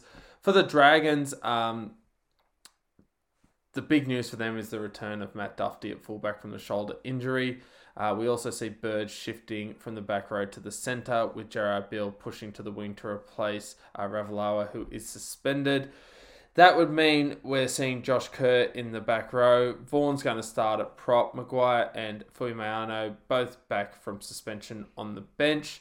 The word is that Sims, Hunt and McCulloch all came through Origin 2 without any issues, so they would expect them to play.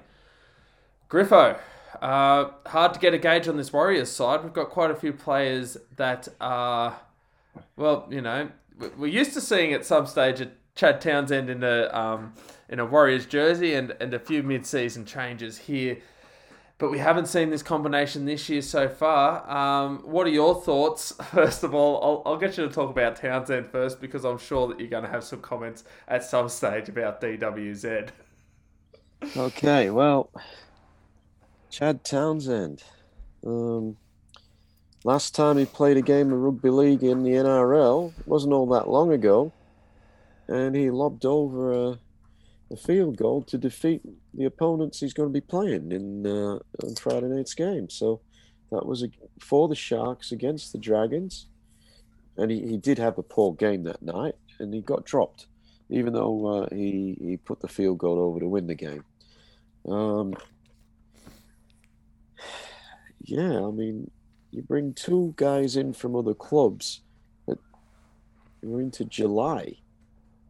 I don't know if I like that concept, to be honest. I mean, I'm not going to bang on about it right now, but I think maybe, again, maybe one of our off-season specials, we can look at that. Is there a better way to be doing this? I don't like the idea of a guy playing, as we saw, literally, with Ken Mamalo.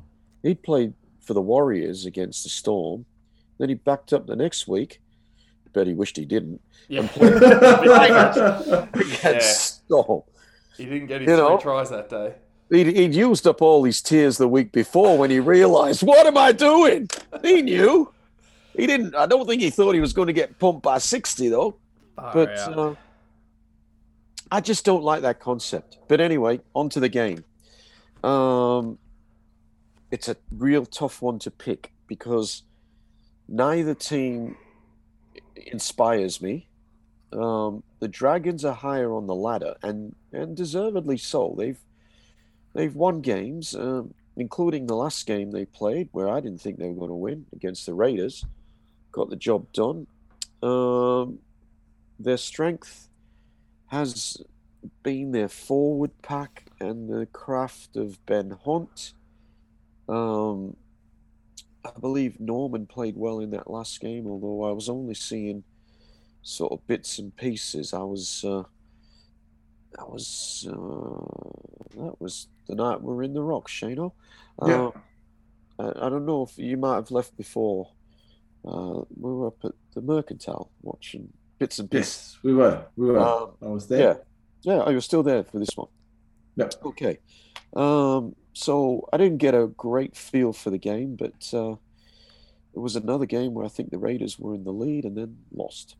The Warriors, they've been close in a lot of games, but not getting the result.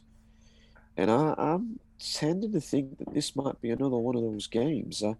When you bring in a new number 7, I just, while they weren't affected by state of origin, so they should have been, they've had plenty of time to train. And then you've got a new guy on the wing. And, I don't know why they bought him and signed him for 3 years or something like that. He's left 2 clubs early, on reasonably long-term deals and got out before those deals finished. Now, does that tells me something. And what it tells me is that both clubs thought, we're paying this guy too much money. Can I say, Griff, as you know, you're the Penrith fan and you're 100% correct there. Have a look. You're right. Exactly what you're saying. Have a look at their other 2 signings they've just made. They've got Townsend and they've got Johnson back. They're the new dad's army. And why would you hire DWZ? I don't know, Shane. I know they had money to spend because of Roger leaving at the end of the year. But DWZ is certainly no RTS. And I'll leave it at that. I'm going to go for the Dragons here. 100%. With no 100%. Who do you like in this one, Shane? Oh, let me start. I want to talk a little bit about the signings. You've got DWZ. Here you go. I've got a question for you. DWZ, Townsend, and Johnson. Who's the youngest player out of those three, do you think? DWZ? DWZ, yeah. Yes. Who's next? Townsend. Very good. Townsend was born in 1991. 1990 for Sean Johnson, 1995 for DWZ. Begs the question, why are they buying these players? Townsend's short term, Shane. I know. But geez, it's far out. I don't know. Maybe you're not going to win. You're not going to win a premiership with Townsend in your side. But anyway, hair looks nice in the team photo. I don't know. Yeah, the hair looks good. Maybe they're all getting free watches from DWZ. Look, I think we've spoken a lot about the Warriors. Talking about the Dragons, though, looking at the Dragons, I like, when you look at the spine, Dufty, Norman, Hunt, and McCulloch, they've been around the block now in the Red V a few times. So I think that's going to be an interesting. I think that's going to be an ever growing type of combination. My biggest problem is that I just look at the players around them. I just look at the Dragons. For some reason, this side just can't get their mojo when they need it. This is a game where they'll need their mojo. This is a game where they need to be on point. We know when new players come up, DWZ aside, I think Townsend and Nikorima could spark something, could spark absolutely nothing at the same time. I look at the teams and I go, okay, who's the best player on the field? Oh, this is a 50-50 game for me. Whenever there's a 50-50 game and I have to pick a winner, I don't flip a coin, I just go home side. I'm still not 100% comfortable sometimes with the home side because if you take the Warriors at the moment, it's not as if they're in New Zealand. I go, who's the best player on the park? Tuivasa-Sheck, for me, is the best player on the park. They will have to get him some early ball. They'll have to get him playing well. Wade Egan will have to come into the four-way. I think Chad Townsend can either make or break this side. Nikorima is a very creative 5'8" when he wants to be. He can play some expansive football. Yeah, I've like with you, Griff. I think I've got for the same reason you picked the Dragons, I've picked the Warriors with absolutely no confidence. I'm flipping a coin and dare say with any late change, it could change. I do like what Jack Bird can do, not what he has done of late. Dufty for me is the guy for the Dragons, and I look at when you look at a game and the two fullbacks, with no support are trying to decide what's going on. Yeah, that basically tells you where everything's at. So I've got the Warriors with no confidence, Gray. You guys have sort of hit it on the head in the sense that these teams are similar than what people think. They're more similar because you don't know what you're going to get out of either of these teams. Like, are we going to get the Warriors that almost beat the Knights, or the ones the week before that got absolutely belted by the Storm? Are we going to get the Dragons that beat the Raiders, or are we going to get the ones that got flogged by the Bulldogs and buggered up my tips? I look at this game, both teams also have something to play for. We talk about putting a line through teams. You're putting a line through Warriors just about if they don't win this. The Dragons are in the 8. This is too good an opportunity for the Dragons not to hold their position in the 8. For that, I feel they've got just a little bit more to play for, and it's hard to tip the Warriors with too many unknowns with these new players and these combinations. I'm tipping the Dragons with zero confidence. What price Dallin not to make a mistake? Not to make a mistake. Not to make a mistake. Not to make one or make one? Not make a mistake. Jeez, I think that'd be in the $15 range, wouldn't it? $10. I don't know. I think betting's been suspended because it's probably You'd need NASA's computer to work that out. I'll give you the one to make one. $1.05. I've got a feeling he's not going to make a mistake in this game. Really? They'll suspend betting because he'll make a mistake on the way to the ground. Mind you, when you camped on the wing. Oh, he could find him. Don't worry. Yeah. But I've just got a feeling he's not going to make a mistake in this. Could be famous last words. Don't worry. It's on record. Well, no, I just had a feeling. I'd run with Griff. I always trust in Griff. There you go. We don't condone betting, but it could be one of those BYO markets. But we're a bit split here. Shano, you got Warriors. Griffo and I got Dragons. Yeah. All right, massive game on Friday night. The second game at this stage is still listed for Bluebet Stadium at Penrith. Obviously, this is all, as long as none of the Penrith players went to Blackstone IGA, they're right. Yes, that was one of those. I went there. Oh, did you really? Last Thursday. But yeah, it wasn't the Thursday that was the concern. There you go. So for those of you who aren't local, that's a supermarket about 10 minutes from Penrith.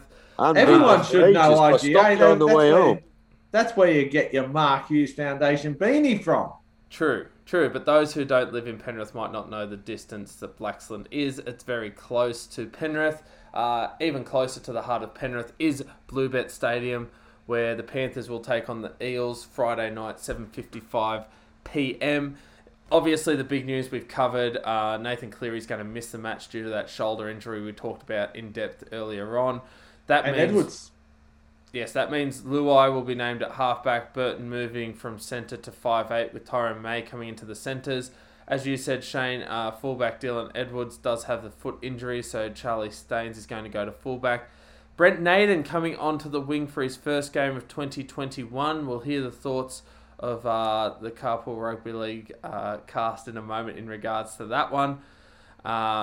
Mimarowski and Jennings are unavailable for those who are wondering, so Naden is obviously going to be the next in line. That seems a logical selection from my point of view. Viliame Kikau's also coming back from his hamstring strain in the back row. Liam Martin goes to the interchange and Spencer Linu goes to the reserves. We have To'o, Yo, Catewell all named to back up from Origin. As I mentioned before, Luai's also backing up. For the Eels, Sivo's return from suspension means that Russell's going to make way. Did he get 2 tries in his debut? So, obviously a good fill in there while Sivo was suspended. Other changes are on the bench where you've got Roach and Hipgrave making way for Kafusi and Bryce Cartwright. They're still saying that Reid Marnie is looking at probably around 18 or 19 is what we're hearing. Big loss. Massive. So he's still a big loss for the Panthers. The Panthers are at home. Panthers missing Cleary though. Shano, I'll get your thoughts first of all on the harvest pairing of Burton and Luai for the Penrith side as they take on the third place Parramatta team. I don't want to take up too much of this game, but I did want to ask a question, which is why I did have my hand up to Graham, which is why he's showing to me. Mate. And I wanted to ask Griffo a question. No, don't be sorry. It's exactly what I wanted. Griffo, I want to ask you a question. As a spectator of Penrith, I look at Penrith and I just think they're a juggernaut. And when teams are like this, you want to minimise the changes. I look at Matt Burton and what he's done in the centres. Could Jamin Salmon come into 5'8" and Burton stay in the centres? Would that do the same thing, or is Burton is the Burton, May and then Crichton in the centres a better fit? I suppose that's my question to you, because I'm picking Penrith. Regardless, Reid Marnie is a must in the Para side. Without him, he defensively and attackingly the Parramatta just don't have the kicking game without him. And that's with Mitchell Moses in the side. I'm still picking Penrith because of those reasons. I think in the middle, he shores up the middle. He helps out Nathan Brown to no end. It means that Regan Campbell-Gillard and Paulo don't have to do the amount of tagging. Joey Lustig is a good player. He's no Reed Marnie. He's not going to give the kicks out of dummy half. He's not going to be able to force repeat sets like Reed Marnie does. I know Sivo's back, but then again, he's good for scoring one. He can let one in. Gutherson's played some good footy. I just look at the Penrith side and still think the nucleus there. The question I got for you, Griff, I'm picking Penrith regardless. I just look at the side of what they've done. Rather than try and pull Burton back into the halves and change the centres, could they not leave Matt Burton in the centres and bring Jamin Salmon into 5'8"? Well, it's an option. I don't know enough about Jamin Salmon, to be honest, as a footballer. As a junior, I think he's been absolutely phenomenal. Like he's one of those juniors that will go, and a lot of people watching will go, oh, you know, you can't keep everyone. I get that. Well, he come through the Sharks. Yeah, Sharks. Did he play for first grade at Para? Yes, he did. Yes, he did. I rate him. I think he's got skills, but I look at what he's done. Like he's played eight.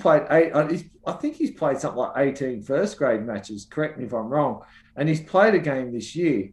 So I just thought, you look at what Burton's done in the centres. Isn't it worth leaving him there and keep that back line solid and change one position rather than bring Burton in and then another person step in? It's a possibility, but you're asking Matt Burton to play the number 6 role because you're losing your kicker. True. Matt Burton's got a great kicking game. Yeah, he does. And the other thing too is he is a half who was moved into the centres. Yeah. And just before you go there, Griffo, like really that's the best 7 players that Penrith I think could put out this week to make up a back line. I disagree with that, Graham. Who would you change? Well, Tyrone May. I'd change May. That's why I asked. I thought I'd bid May. Yeah, I'd have Tago in and then no. I just thought May was the one out. I agree. Sorry, no. I wouldn't mind. I wouldn't mind. Fair call. May on the bench. We saw him not play well in the grand final as a centre. We had this discussion a couple of weeks ago about May. The week before against the Rabbitohs, to his credit, he played pretty well, did the job. Obviously, Ivan Cleary has no confidence in Brent Naden as a centre. I thought the same. A winger, and I don't mind him as a winger. He did have a few deficiencies in defence, playing in the centres. So I don't mind what they've done there. Charlie Staines came through as a fullback, and I don't mind him playing there, which means they can leave Crichton in the centres. But I just think Isaac Tago has been really very, very good in the opportunities that he's had in the last 2 or 3 games, and I would have him. I'd have him in the centres. Liam Martin's on the bench with the return of the Army kick-out. I don't mind that, just although we didn't play too many minutes. But it will give them punch, along with Spencer Laniu off the bench. Sorensen's been solid. So they've got some good quality coming off the bench. Mitch Kenny's there. And he has played some back row when he's come off. But Appy's fresh. Appy hasn't played since the Roosters game. So I don't know that you need Mitch Kenny on the bench. I think maybe that's where Tyrone May, if you bring in Tago into the centres and Tyrone May goes back to the bench, that's, excuse me, that's how I would replace Nathan Cleary, and then we had those other injuries as well. Dylan Edwards has been in and out of the team, and a lot of injuries this year. When I looked at this side yesterday, when I thought, oh, gee, Cleary's out, I don't know if we're going to win this week. Because I think Parramatta offer a lot, but and they're very strong in the forwards, Para. Very strong. And they got really good players. Their bench is outstanding. Graham mentioned that 2 went off the bench for Kafusi and Cartwright to come in. The 2 players that dropped off worry me much less than what these 2 guys offer. So I think Para's going to... they've got a very strong pack of forwards. They've got Mitch Moses. They've got Gutherson, Dylan Brown. Doggy is a good player. It's from 2 to 5, where I think if Penrith are going to win this game, that's the area that they've got to capitalise on. Para have had their defensive deficiencies out wide. Excuse me. Hopefully Jerome Luai and Matt Burton, with their short kicking game, will be able to exploit some of those deficiencies. Cleary is a massive loss. Cleary was there, Penrith win. I got no doubt. I was actually thinking of tipping Parramatta. I'm not sold on that yet. The fact that it's in Penrith, but there's no crowd, means it's the home game thing is not a factor. Not a factor at all. It's just a lot of grass now and some grandstands that'll be empty. So I think it's a big bonus to Parramatta that it's played in front of an empty blue bet. And it's an even bigger bonus that Nathan Cleary's not there. And, of course, Dylan Edwards is very important to this team. So if Parramatta are ever going to beat Penrith, I think it's this week. When I come to tip, and as I'll do this afternoon to put my tips in, will I be able to not tip Penrith? I'm not sure. Who do you think wins, Graham? I'm tipping Penrith in this one. I actually think that, look, you guys have all said it. Cleary's a big loss. There's question marks over May in the centres. I sort of set myself up for that one. I was looking there and I'm looking at Crichton and I'm hearing you guys talk about the centres and I was looking past May. But yeah, look, it's one of those situations where he can be the rock, he can be the diamond. Well, we are in June. So it's fair call to that's past, true. mate. Yes. We're in June. I looked now, past so almost July. We are almost in July. Penrith will win. I think Penrith have enough. And Para's got a bit to play for too, in a sense that they're in third, and they got the Rabbitohs breathing down their neck. Bit of a they gap beat back. Penrith. They joined them on the same number of points. Exactly. So it can be a bit of a swing for Parramatta, given the fact that Massive they can incentive.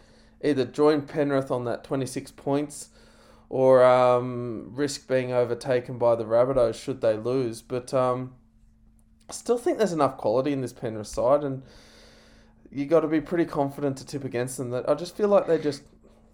I know it doesn't mean much, but I describe Penrith as they have this winning culture. They just show up, and for most of these guys, they don't know how to lose. Origin has that impact. We'll see the Cleary impact, but I'm still going to tip them. I think there's still enough there.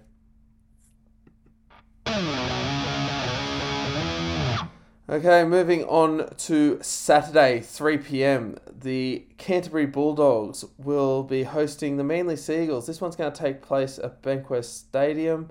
In regards to team news, as you'd imagine, there is going to be a bit of news for this one. For the Bulldogs, Corey Allen returns to the wing for his first game since round 9.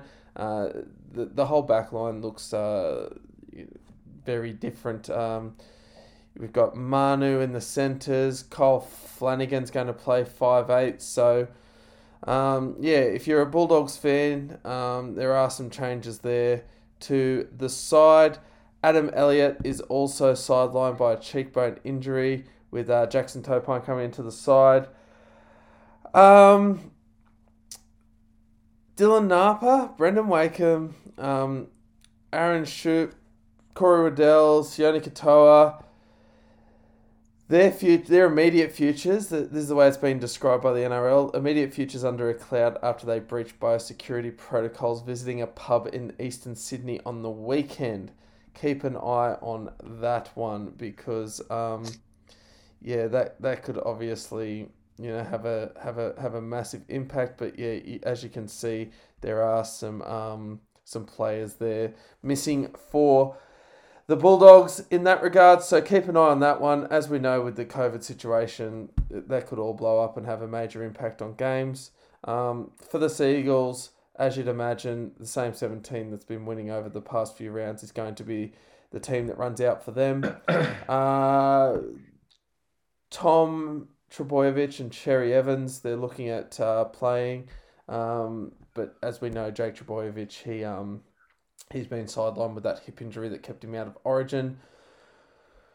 The logical thing to do here, Griffo, is to tip Manly. Can we give the Bulldogs fans any hope, any insight of stopping this great run of form from the Seagulls? The further that question went, Graham, the less I could say. If you had just left it at give the Bulldogs any hope, I would have said yes. Because they start at 0-0 and it's 13 v 13. That's a two-horse race. Yeah. Backed you into a corner, didn't I? So sorry, Bulldogs fans, but to answer Graham's question, no, I don't give you that much. There's a lot of guys making their debut for the Bulldogs because some of those other guys you mentioned are not available. Yeah. Now, a source close you have a COVID plan. Well, they don't. A source close to the Bulldogs club, the club is keen to move on a number of players. And I think while what happened with those guys, is seen as a bit of a dagger to the heart for their chances this week, I think they're not going to be too disappointed because they think, we can get rid of this guy, we can get rid of this guy. Yeah. I agree. In the long term, I agree. It could be a blessing in disguise. I agree. Like, there'll be a whole lot more money to splash around for what they might believe to be better players. I don't think they're losing a huge amount of talent from the five guys that you've mentioned. I don't know too much about some of the guys they've brought in. I just think for mine, this is a team there's a lot of question marks on. Mentioned also that Elliott's out injured. They're coming up against a team who've been on a roll. And this will, I think, be my margin for the week. I've not had a close look at this week's games, but I'm thinking it's going to take something special to make me change my mind. I think it's Manly by a lot. Shano. Oh, Griffo, how can I disagree with you? And I can't. This is my margin for the week. I'm tipping Manly by a lot. I look at the Manly side. I think they're going to rest Trbojevic. I just think, why play him? Cool. What's the point? I look at them from. I don't know if they'll rest Cherry Evans though. You have to play a game first. So, I just look at their side. I agree with you, Griff, and you're right. We know that the sources close to the Dogs, they're looking to move on a fair few and try and cut out some dead wood. I think this week is a perfect opportunity for them to see how certain players go. Quite interesting. Kyle Flanagan makes his return. Don't know how that's going to go. And in all honesty, I really don't think Manly's going to give them anything this week. I've got Manly for my margin. Um, they're humming along at the moment. I look at their forward pack, and if you want to have a look, if you go like for like 8, 9, 10, 11, 12, 13, they're going to absolutely dominate the Dogs. They're going to get, there's players that are going to run for over 200 meters this week, easy. And their back line's going to absolutely be grateful for it. So I'm with you, Griff. I got Manly, and I got them as my margin this week, Gray. Yeah, I think the loss of DWZ is going to be too much for the Bulldogs to overcome. So, given that, I'll go Manly. Yeah, no, Manly will win this one, I think. They're in great form, the Bulldogs. Yeah, they've been struggling all year. They've snapped a few wins here and there, but yeah, you'd think that Manly will get the job done. Not my margin this week, but Manly nonetheless.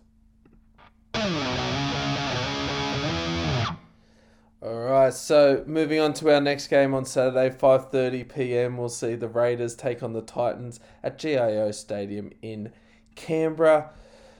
For the Raiders, Jared Croker returns for the first time since round 7, with Tomoko shifting to the extended bench.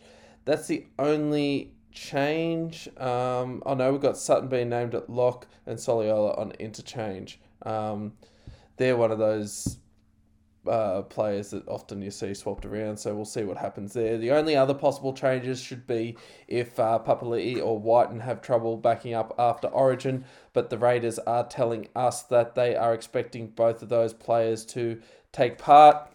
AJ Brimson is back from a knee injury for the Titans, which is a massive boost for them. That's going to mean that Campbell will be out of the fullback position, AJ Brimson in. Corey Thompson also back on the wing. Kevin Proctor comes back from his one-game suspension, which will push Sam Stone from the second row to the extended bench. Firma and Lasoni on the interchange bench. We also see Mitch Rain joining Stone and Campbell on the reserves, and Whitbread out of the 21. In regards to Origin, for the Titans, Fafita, Big Tino and Fotuaika are all named and expected to back up from Origin. This is the battle of the disappointments of 2021 for me, Griffo. These are the two teams we discussed over the past couple of weeks as being the disappointments. The Raiders are at home this week. They welcome back Jared Croker, but also AJ Brimson, massive boost for the Titans. He was in good form before he was out of the side, wasn't he? Yeah, they are the two disappointments. I'll try to bump it up here. I've never been that wrapped on Croker, to be honest. I think Brimson coming back's a bigger plus for the Titans. No, of course. If it depends on his fitness, like he can break a game open. He's one that could be playing Origin. Jared Croker can't break a game open. Like at best, he's a solid performer who kicks goals. I've never seen him as more than that, to be honest.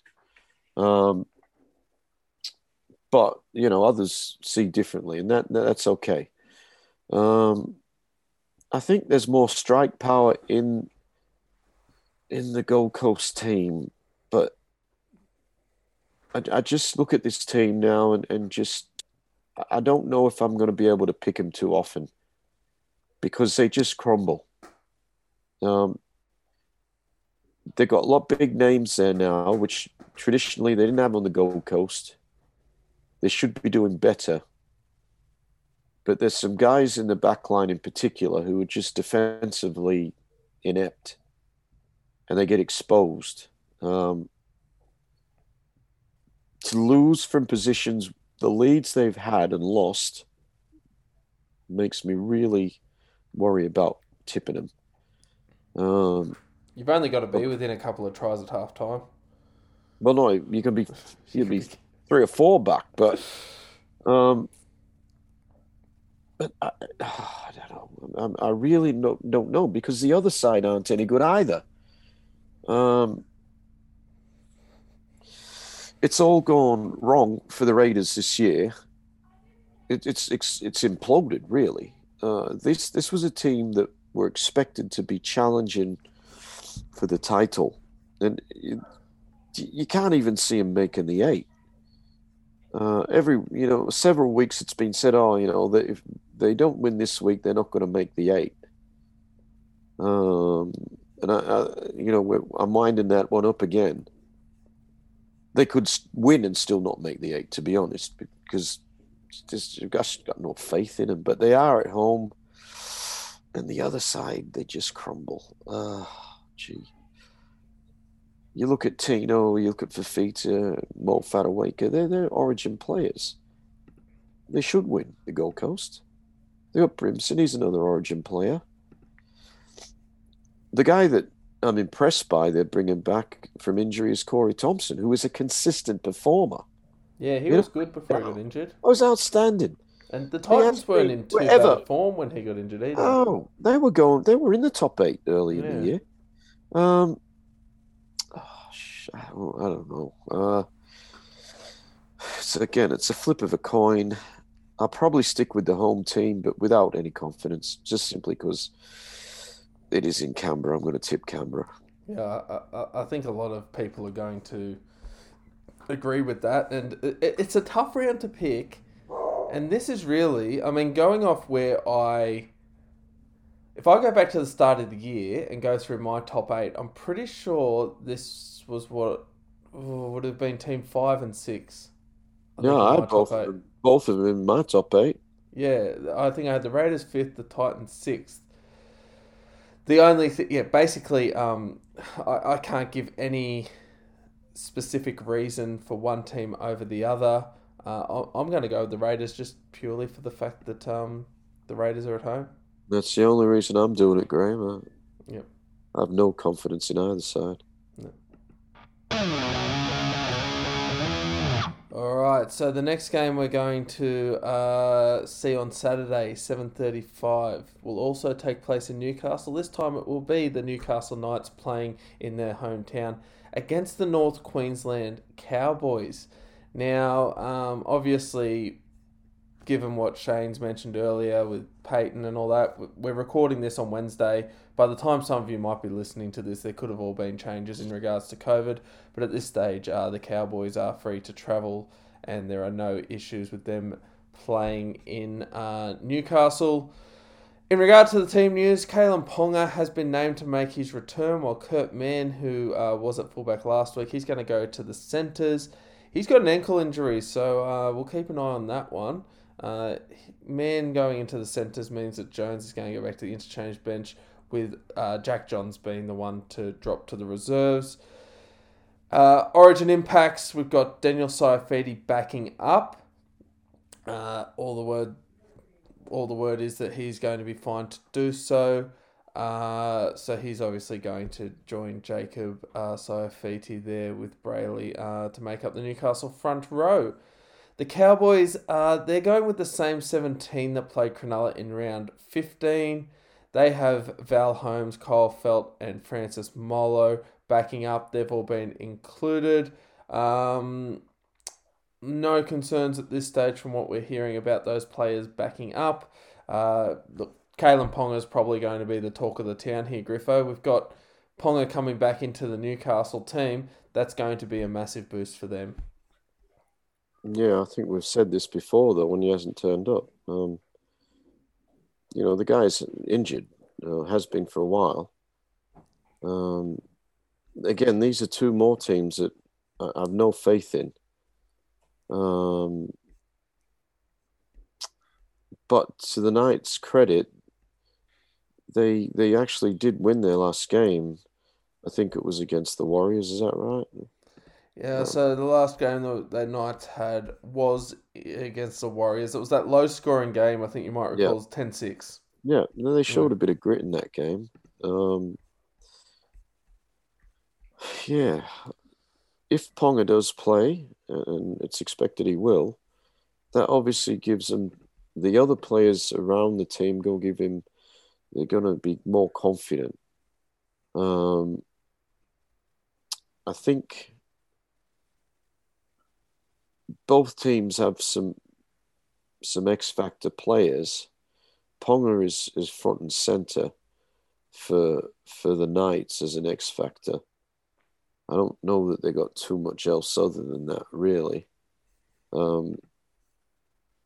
Scott Drinkwater on the opposition is a really good player, and has a number of try assists this year. I don't know what it is, but I thought there's one game they got pumped. Can't remember who it was. Cowboys got 3 tries. He set them all up. The other team happened to score plenty more, but I just think at home, Newcastle, they're starting to show a little bit of form. But this is a team that, as soon as you start thinking they're going to win, they don't. Cowboys, likewise, they started to put a bit of a run together. A lot of people said, they're going to make the 8 now, and then it's the wheels have fallen off again. So I'm going to stick with the home team again, Graham. Yep. Totally understandable. Just to have a look at that stat you were talking about, Griffo, the try assists for Scott Drinkwater, he's 13. Now, to give you an idea, that's equal with Jerome Hughes. The players above him are Luai and Cleary and Hines with 14. Tom Trebojevic and Cody Walker have 15. So he's in good company there. He's right up there then, yeah. Yeah, he's right up there. He's only, a couple off the lead. As we mentioned, Shano, the introduction of Kalen Ponga is definitely going to be an impact for the Knights. Realistically, now that the Knights have Pearce and Ponga back in that side, we're starting to see that nucleus of the team that people were possibly pushing as top 8 contenders. Graham, 1-17, the Knights win. I've got Knights 1. As long as they play their 1-17, I can't see them losing this game. I agree with Griffo, though. Drinkwater, absolutely, he is the nucleus of that Cowboys side. And like you said, Mitchell Pearce and Kalen Ponga are the nucleus of the Newcastle side. Can I just give a shout out to the Saifidi brothers? I think that they are going to be key in this match. And another guy, Kurt Mann, in the centres. I just think everything now seems a bit more balanced at the Newcastle Knights with Ponga back, with Pearce back. 1-17, I've got the Knights. I just think that statistically they've got the wood, and I can't see them losing the game, Gray. Yeah, look, in all fairness, as I said, I use the word nucleus as that main part of that team. They're still missing Frizzell, Bradman Best, and Edric Lee, who you would imagine would make up that that starting side. This is another tough one to pick. I think given that Ponga's back, that might be enough for me to tip me towards the Knights. Yep. Yeah. And also too, given that, if I'm putting a tip in now, not too sure what's going to happen with the Cowboys. We've got COVID testing and all that sort of thing to happen still. So yeah, given that, I think fair call. I'll tip the Knights to win that one at home. Okay, now we're going to move on to our games happening on Sunday. We have the Brisbane Broncos hosting the Cronulla Sharks at Suncorp Stadium. They'll kick off at 2 p.m. Graham, with the Broncos, sorry to butt in there, does anyone know about the crowd status at Suncorp? I haven't heard anything. I haven't heard anything at the moment. Look, it finishes the curfew finishes before Sunday, but I'm just wondering so if they're no there's longer been going to be locked down. But is there a 50% capacity, a 25? I just That's a don't good know. question. You couldn't imagine coming out of a 3-day lockdown and then throwing 50,000 people in a stadium. Yeah, that's. I'm mean, not that's 100% sure. I haven't heard anything from, and I tried trawling through the Queensland government page, and I couldn't. Like, it seems like there's no news anywhere that I can see either on NRL or on Queensland Health that indicates what Suncorp's going to look like on Sunday. Unsurprisingly, I don't think anyone knows. I reckon they're waiting to see what happens a bit here, and they're just sort of the NRL's probably waiting for the government and XYZ. So watch this space. Yeah, it's a bit interesting. Look, I can tell you one person who will be at Suncorp Stadium is someone who we haven't seen for a while. That's Tony Staggs. He's going to play his first game of the year, or going to plan. He's going to replace Jesse Arthurs in the centres. Asako and Corey Oates are going to come in for Xavier Coates and Bikobo, who are on the wings. We know that Pengai Jr. is suspended. Rabadi's going to shift to the second row. Flegler from the interchange bench to lock. Brodie Croft is going to play halfback this week with Tyson Gamble at 5'8". Sorry, I shouldn't laugh. It's just the Broncos. The merry-go-round that is the Broncos halves continues to go round and round and round, and this week it was Carmichael Hunt that fell off the merry-go-round. He will not be in the squad. The Sarko on the wing too. Yeah. So we'll see how that goes for them. How much worse could it get?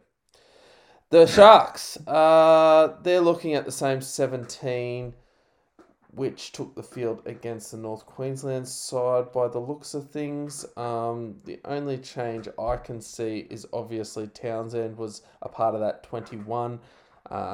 He's off to the Warriors, which means Hirotti's going to be on the reserve. So not too much team news to talk about for the Sharks. The Broncos, they continue this merry-go-round of personnel. We know that, the Broncos have dropped to the bottom of the table. We've also talked a little bit about the Sharks over the past couple of weeks, finding a bit of form, Shano. They've now won four on the trot, looking to make this they're going 5 okay. in a row. They're going okay. They're doing some good things. When you think about it, they've won 4 on the trot. There's a bye in there. So in actual fact, in the last 5 games, they're undefeated. In the last 5 rounds, 10 points. They're undefeated more or less with the bye. They've produced some very good football, and I think they're going to produce it again this week. I just, you know what? This was almost my margin. This was almost the game I was going to take my margin, because yet again the Brisbane Broncos are just clutching at straws on the merry-go-round that is their selection. It's like as if they put 30 names in a hat and they pull out the best 17.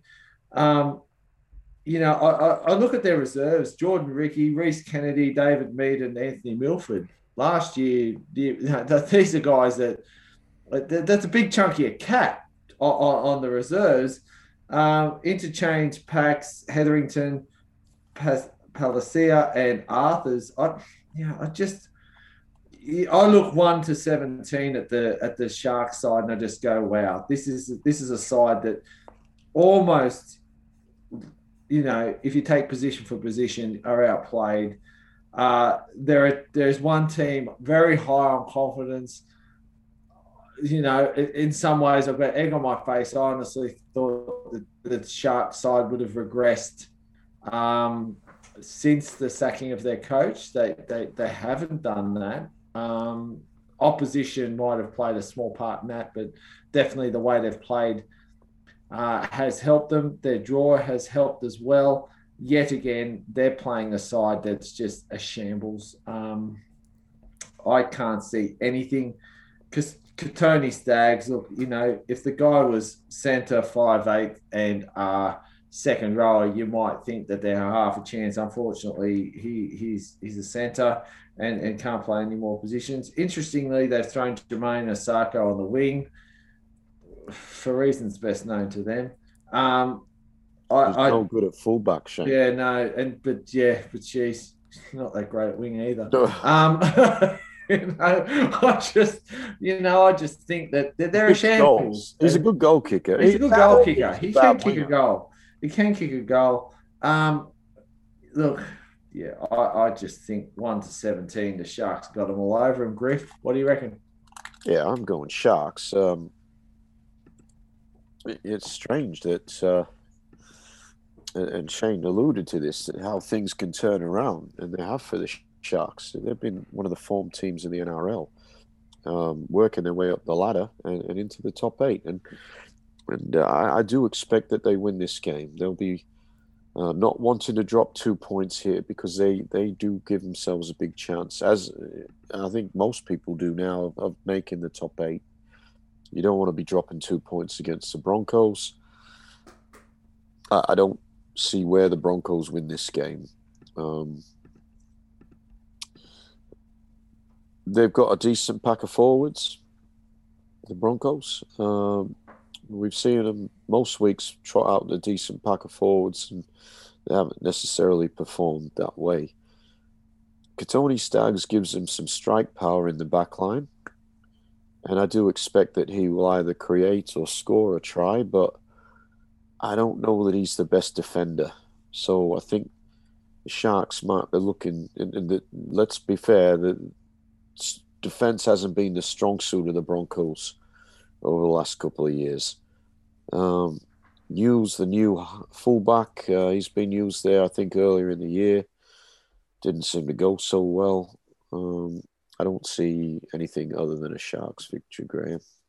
Yeah, I'm going to go with the Sharks as well. Just, in addition to what we're seeing from the Sharks, currently, and talking about their run, we've also got to understand with this team that there's no way Graham. We haven't really talked a lot about the fact that he's not there at the moment. Hoping that he can, come back, because he does have a bit of a history with head knocks. So that's someone else to welcome back in for the rest of the season. Josh Dugan also not there. The Broncos have been so disappointing. They really are the worst team in the rugby league. They are the worst team in the NRL, and the Sharks are playing for a top 8 spot. So, that's enough there to indicate that the Sharks should be able to get the job done up at Suncorp.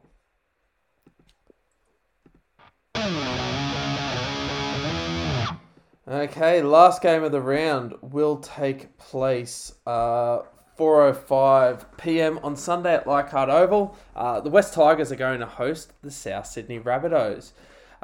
In regards to the team news, there are a couple of changes for the Tigers. There's actually more. There's 3 in total.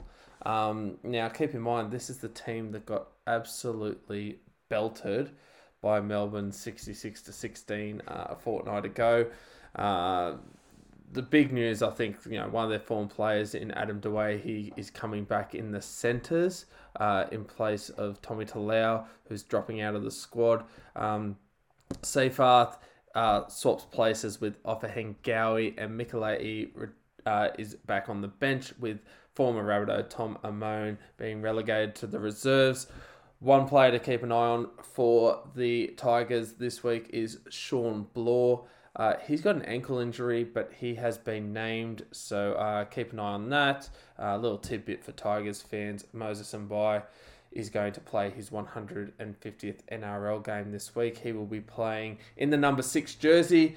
On the flip side for the Rabbitohs, a player who spent a very long time in that number 6 jersey for the Tigers is Benji Marshall. He's coming back in. He missed South Sydney's last game due to the birth of his child, so he's going to go into the number 14 jumper, which means that Blake Taft's going to drop to the reserves. We also see Heme Sele promoted from the interchange to take the place of regular starting prop Tavita Totola, who is out with a knee injury. Liam Knight is also coming into the 17, having been on the reserves list for a number of weeks. The Rabbitohs do have 5 Origin players that took part in the game the other night, those being Mitchell, Gagai, Cook, Arrow and Murray. Word is that they all got through unscathed and should be good to go. And just for those wondering, Alex Johnston has been in great try-scoring form. We know he scored a lot of tries. Just to give you the official stat, he scored 8 tries in his past 3 games. Griffo, Alex Johnston has been in good form. All Origin players are on deck with Latrell Mitchell, again linking up with Walker. That left edge of South Sydney has been amazing. Do you see that continuing this week with Johnston down the left edge against the Tigers? I see left edge, right edge, through the middle. I see. Yeah. Anyone who had not already lodged their Joker obviously saw that this game was happening. This was the one I was alluding to. Okay, yeah, I didn't think of that, but as I said, I didn't really have it too close to look before we came on. Yeah, this is a mismatch. The Tigers, they're the yo-yos of, well, there's a lot of yo-yos to be fair in the NRL. But most of the time, the Tigers, they're not up, they're down. They're down at the moment. They copped an absolute hiding off the Storm, who could have won by more. 40-0 at halftime. And they're up against another one of the Premiership heavyweights in the South Sydney Rabbitohs. South Sydney have the benefit of a guy called Latrell Mitchell, who is not only fit at the moment, not only focused at the moment, but he is at the top of his game. And I watched that game the other night at the State of Origin. And as you guys are, and I'm not, but so if I was a South Sydney supporter, I am thinking this guy can win us the comp in this sort of a mood. Very few players have that ability. Tommy Turbo's another one we know. But there's not even a handful of guys that you think, well, if this guy, we go back to the year where Para made the grand final because Jared Hayne played at a level that was beyond what other mere mortals could do. That would have been 09. Now, did they come from 8th that year? Yeah, 09. Something like that. Yeah. They just come from out of the blue. Yeah. The Hayne train after Origin, actually. After Origin, wasn't it? So, see, I would say that that's the sort of thing that this guy Latrell Mitchell is capable of doing. Is to get a team on a roll that can't be stopped. If he plays like he did in Origin for the Rabbitohs, that is possible. And we've already seen Tommy Turbo doing it for Manly. Yeah. And Cleary doing it for Penrith. Yes, in a different way. Like he's not that X factor that can just blow a team off the park. We saw what he did with the Roosters, where he strangled the Roosters. But unfortunately, as we've talked about earlier, he's not even when he does come back, he's not going to be 100%. So Penrith win the comp this year, it's going to be a great achievement. I mean, anytime you win a comp, it's a great achievement. But if they can do it with a not 100% Nathan Cleary then that's going to be quite substantial. I really think, as I was seeing the injury to Cleary, I'm thinking those guys from the betting agencies that turn the dials would have had Penrith fallen down a little, and the likes of South Sydney and Melbourne and Parramatta and Manly, they all would have went up a cog or two in the betting if I was someone in that particular position.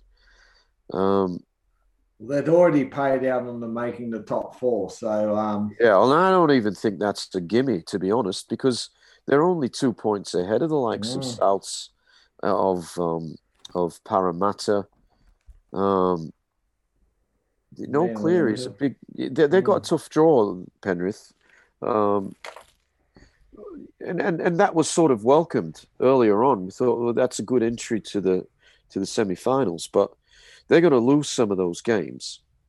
They're not going to win. There was talk of them. Can they go through the season undefeated? Well, I thought that was silly talk at the time because of the origin period. And we saw what happened. They lost a couple of games. They would have won those games full strength, no doubt. But that's just the way it is. As far as getting back to this game goes, I just think South's by a long way. There's too many. While you look at this West Tigers team on paper, it doesn't look like a bad team. But there's just something about the team, something about the club that is not right. Because irrespective of the coach, irrespective of who wears the jersey, they don't consistently perform. And they consistently seem to bring tears to the eyes of their fans. And I just think this is another day for the tears. For the Tigers fans, they're going to get smashed. Yeah, I agree, Griff. I just look at 1-17 and think that this South Sydney side are they're just a class above the Tigers. Across the park, they've got them. Mitchell, Johnson, Gagai didn't have the greatest of Origin games. He's going to be out to have a big one. Campbell Graham's playing some fantastic football, as has been proven. He's been part of the train on. It's been part of the train on squad for the Blues before. Walker Reynolds. Yeah, the only thing I'd say for South Sydney is Totola being out. That's a big blow, and in weeks to come, that's going to hurt. Yeah, great. I know were you going to say something? No, I'll say it is. It's a massive. Oh, yeah, sorry, yeah, because I know you're a fan of his, Knowles. I thought you were sorry. Massive. Yeah, I think he's out for about 6 weeks. He is. He's out for a long period of time. But it does mean that Mark Nichols... Smashing, baby. ...will come in and... Sele's starting too. And Sele's starting. What I find very interesting for South Sydney, Braden reserves, number 18, Braden Burns, great player. Jaden Suaf, 19. Blake Taff, who interestingly, the word on the street was quite a few people contacted his manager after his debut.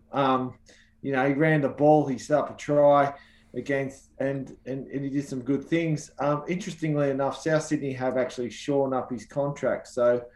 Mansour, Moga, and Mago are on the reserves. So, they've got some big things. That could probably get runs in. They could get the runs, teams. Most definitely, in most NRL sides.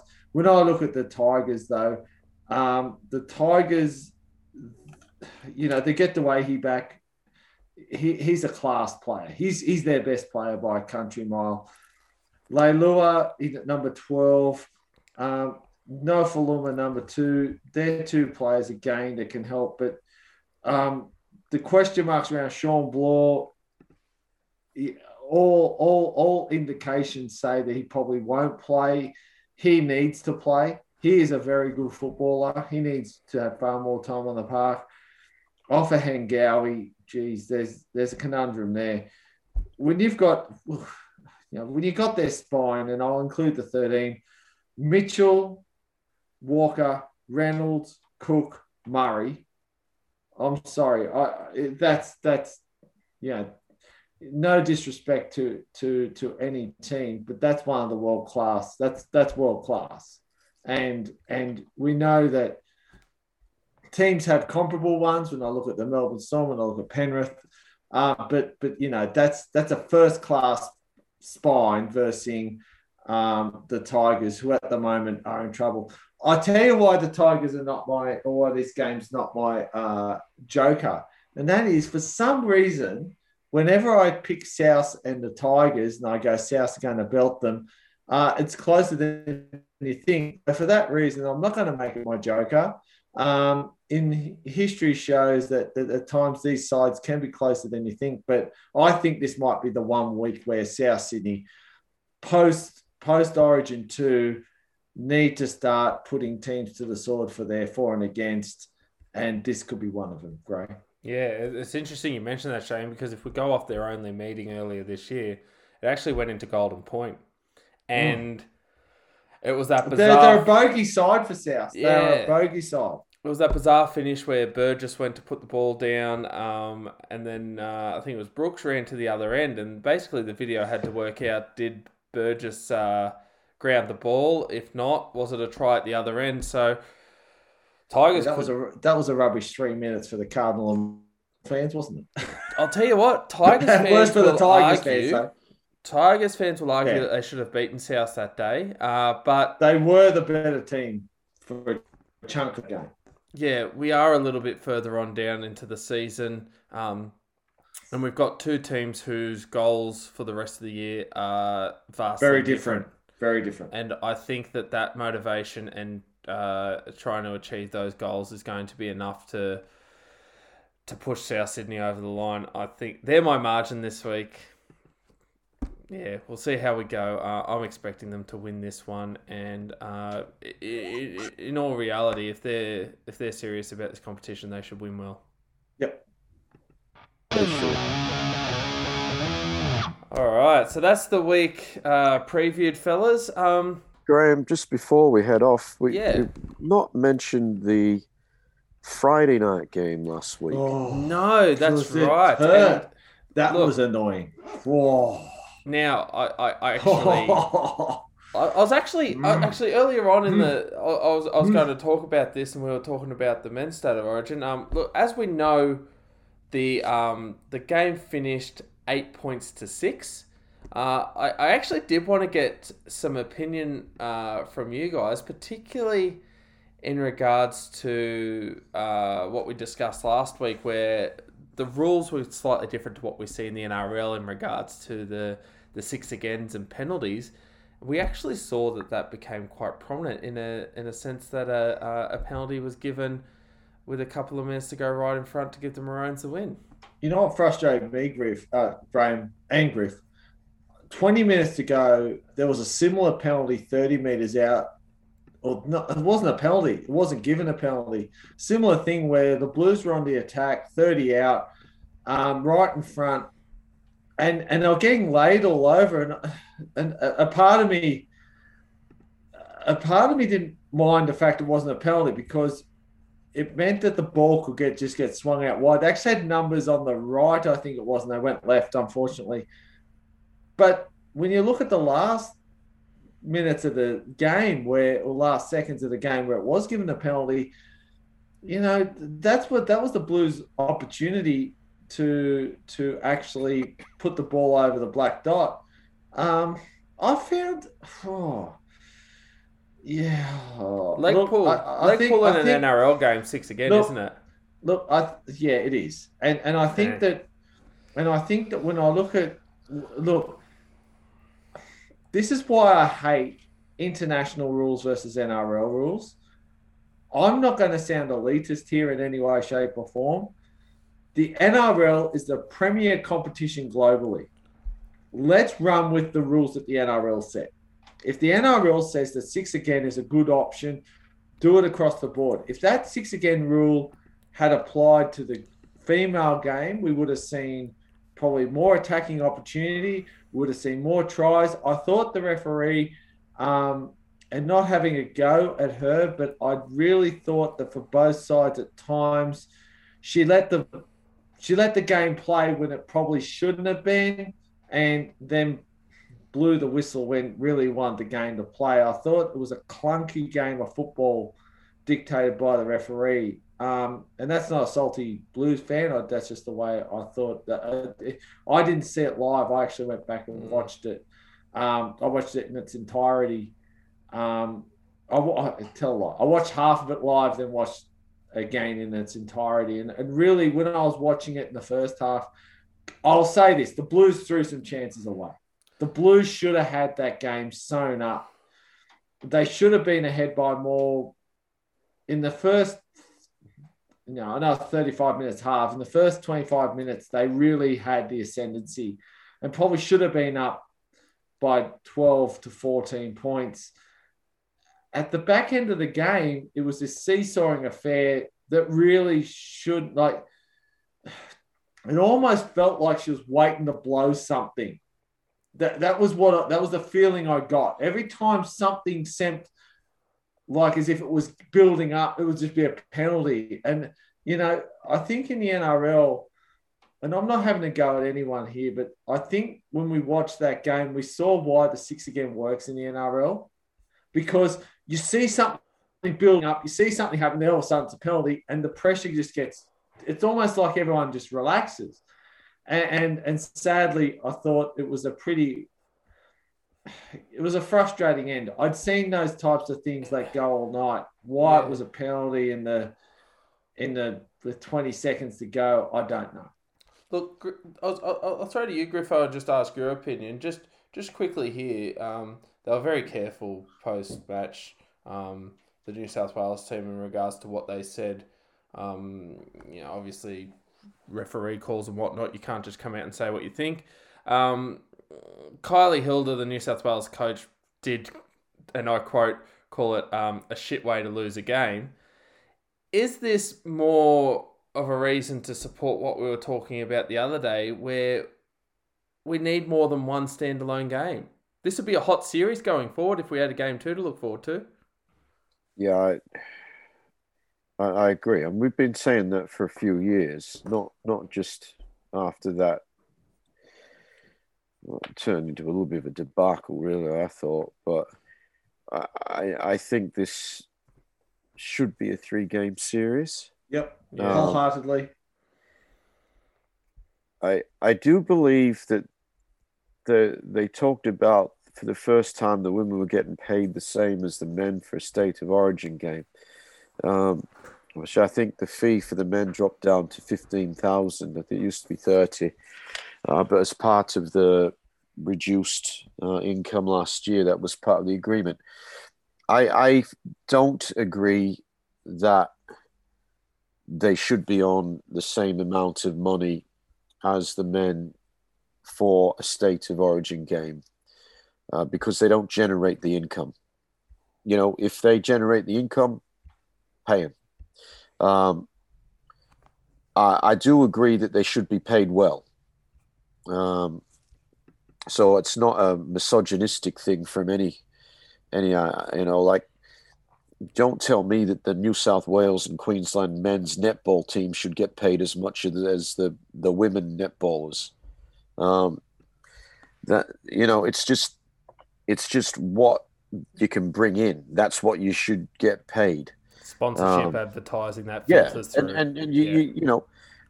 And I know, I think Shane might have mentioned in the past, I know a lot of media have mentioned in the past the idea of putting them on before the men, but I don't agree with that. I think they're standalone.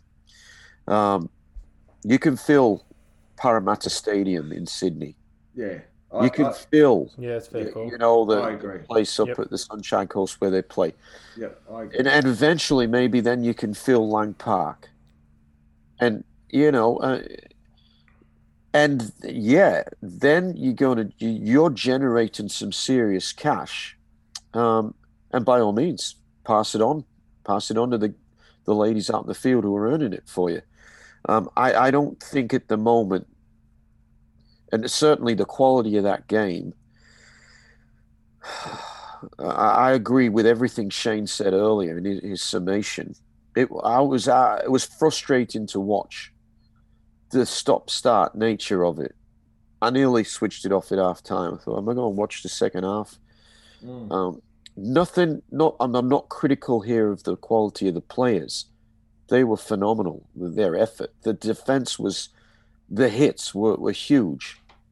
But the game just had no flow whatsoever. And as I said, I agree with everything Shane said. And that was largely down to the referee. And yes, there were a number of stoppages for things like injury and also for, going to see if it was a try or not, or, who touched what. But the 35-minute half seemed to go for over an hour. And I think, I don't know if it was something I sent to you guys or something I typed somewhere else, but to sit through 2 hours. I think it was what you sent to us. Yes. I was really disappointed. Sit 2 hours through that, and then that's how it got decided. Yeah. As I said, the effort from the ladies was fantastic. I'm not critical there, but you got to play open rugby league these days. You want people to watch it. It's got to be, it's got to be movement. Like it was almost like American football. Yeah, that's a good analogy, Griff. That's a really good. It was clunky. I like what you said there. That was almost like American football. And look, New South Wales, and I agree again, Shane, they should have been up more. They did create opportunities. I thought Isabel Kelly scored the first try and the only try for New South Wales. But had she have passed the ball on an earlier play, they would have already scored. Yeah. And I tell you what, it was a good thing she did score that try because, again, she had an unmarked winger. Yeah. So I thought, what's this young lady on the wing? What's she doing? She's just making up the numbers. Pass the ball, please. But, to Kelly's credit, because she's a great player, she actually got the second one. But, they certainly bombed one earlier. The halfback, unfortunately, just had an absolute shocker for the Blues. The mistakes that she made in crucial positions, it just cost them. They were just fundamentals. Like they talked about the pass from the dummy half, and then they replayed. Thought, oh no, she should have caught that straight in the bread basket, straight through. Yeah. I mean, she obviously wasn't watching close enough. After they scored the try in the kickoff, she just looked at the ball and went dead. Well, that's not good enough, I'm afraid. She really had a poor game, and it's hard to win a game when your number 7 not just doesn't have a good game, but has an absolute shocker. The referee, I thought, was even worse than that. And I did read somewhere that that there wasn't any real criticism of the referee through the coverage, and I think that's just because she was a female. I think it was a great thing that they were having an all-female, refs, touch judges, etc. And that is a good thing. And coaches, that is a good thing, and that's to be celebrated. But you got to call a spade a spade. Yeah, I think Griff, like I've been critical of this, and I've been fairly outspoken about this. I think that a line was drawn in the sand about a quarter of the way through last year, where all of a sudden every media outlet doesn't say boo about the referee anymore. They don't talk about referees. If a referee has a bad game, they ignore it. And I think I've had enough. If a referee has a bad game, you've got to call it for what it is. And I thought there's NRL referees that have a shocker, and I'll say it, they've had a shocker. Yeah. And I thought that game was influenced heavily by the referee, which usually indicates that they haven't had a good game. And for some reason, media outlets, and I think Fox were told, because they were the most vocal, I think Fox were told by the NRL to pipe down. Channel 9 stopped talking about them 3 years ago. I think that's one of the only ways they could get a media deal. I think media outlets are very remiss in their job. When a referee has a shocker, you've got to call it a shocker.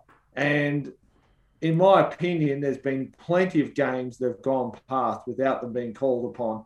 This was one game that I can honestly say the referee had a significant impact on the game, had an impact on the outcome. That usually means it wasn't refereed well. I will say, and I don't normally compliment to referees too often, but I actually thought Sutton had a very good game in the Origin.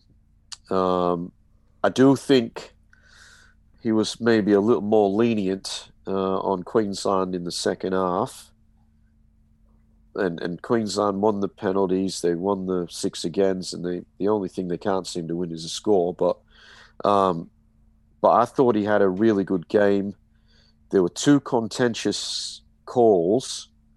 And what I will say, whether I agree with him or disagree with him, is what consistent. The first one was when the New South Wales player, I think it was Tarek Sims, was knocked over after chasing a kick through into the in goal. I thought that should have been a sin bin, but it wasn't. Yep. And then we saw Isaiah Yeo on with a jersey grab. That again, if that was the NRL, he's going to the bin for sure. Yeah, I thought it was an Origin ref game, not an NRL ref game. Which is what we were told they were getting away from, which they haven't. Well, yeah, that's right. We were told that. But in saying that, I have no complaints about the ref. I thought Sutton did a really good job. Him and his team did a good job. But it was refereed differently because both of those things, if that was an NRL game, you'd see both of those guys, whoever pushed Tarek Sims. I think it was Cherry Evans. Yeah, I think it was DCE. Yeah. He would have been in the bin and should have been. And then Isaiah Yeo would have been, should have been in the bin as well. But I don't have a problem because it was consistent. Yeah. If Isaiah Yeo, and they thought about it, I'm thinking they're watching, hang on, mate, you can't put him in the bin when you didn't put the other guy in the bin. And he didn't. And I thought, okay. Precedent there. Yeah, I thought that's fair enough. And the referee not influence in any way that game, as opposed to the other game where it did have an influence, it just spoiled the game. Yeah. And the fact that, again, it didn't have an influence, it did have an influence because it made the game better. You let it flow pretty much. And I thought there was 2 very, very differently refereed games on the weekend. Well, that's a fair call. And look, to be honest with you, with all the games that are happening this week, we hope it's the players who are influencing the results and not necessarily the referees. Which game do you think you're looking forward to the most? I'm thinking that the Storm and Roosters game will be an interesting one this week. But I know, Griffo, you'll have your eye on the Penrith Para game. Yeah, I will. But in terms to answer your question, Graham, which game am I looking forward to? I'm not really looking forward to that game, to be honest. Bit worried. I think definitely. I am very worried. So I'll probably tip Penrith when I put my tip in, but actually it's one of these ones again where my head says Para. My head says Para because of the no Nathan Cleary there, and if I did see Isaac Tago listed at in the centres, I'd certainly it would enhance my feeling of Penrith getting a win. And I don't. He's on the reserves, isn't he? He's number 18. Yeah. But yeah, we saw in the last game, I think it was, and Ivan Cleary's not normally one for chopping and changing. But we did see Spencer Lanu, who was, I think, listed at 18. He came in for Matt Eisenhuth, who was listed in that game on the bench. So I don't know. I don't know how that's going to go. I certainly hope Tago is part of the 17. I don't mind May being part of it, but not in the centres. He will be exposed. He's been exposed before for his lack of pace, and it's certainly something that the Parramatta coaching staff would look again to expose. And I just don't want to see it happen. But I do look forward to, as you know, not invested in either side. And it's a game over the years that we've always looked forward to when these teams clash, because it's usually a really good game, and that's the Thursday Roosters v Storm. Yep, no, definitely. And I think it's definitely worth keeping an eye on this week. Shano, some of the players coming back. We've got Walker coming back for the Roosters. Katoni Staggs coming back. We've got the first games for Watini Zalesniak and Chad Townsend at the Warriors. There's plenty of things to keep our eye on this week, and it should be pretty tight game of football. One of your favourites, I know, Jared Croker. He's back for Canberra this week too. Yeah. Look, it's there's lots of interest in every game. You look at every game that's got something in it. We're going to see players. You're going to see something unfold. You're going to see how a team's going to go without a key player. You're going to see how a team's going to consolidate their position. So this is not a bludger of a round. This round has something for everyone. How teams are going to start building their for and against. This has something for everyone. If you're a football fan, you're watching every game this week. Definitely, and we'll be watching all the games this week. Definitely not a bludger of a round, and we hope you didn't think that this was a bludger of an episode. Thanks again for joining us. Have a good week. It's bye from me. Bye-bye. Bye, everyone. Have a good week. Stay safe. Yeah. Sanitize your hands and wear a mask. Stay at home. Yeah, that's it. Get vaccinated.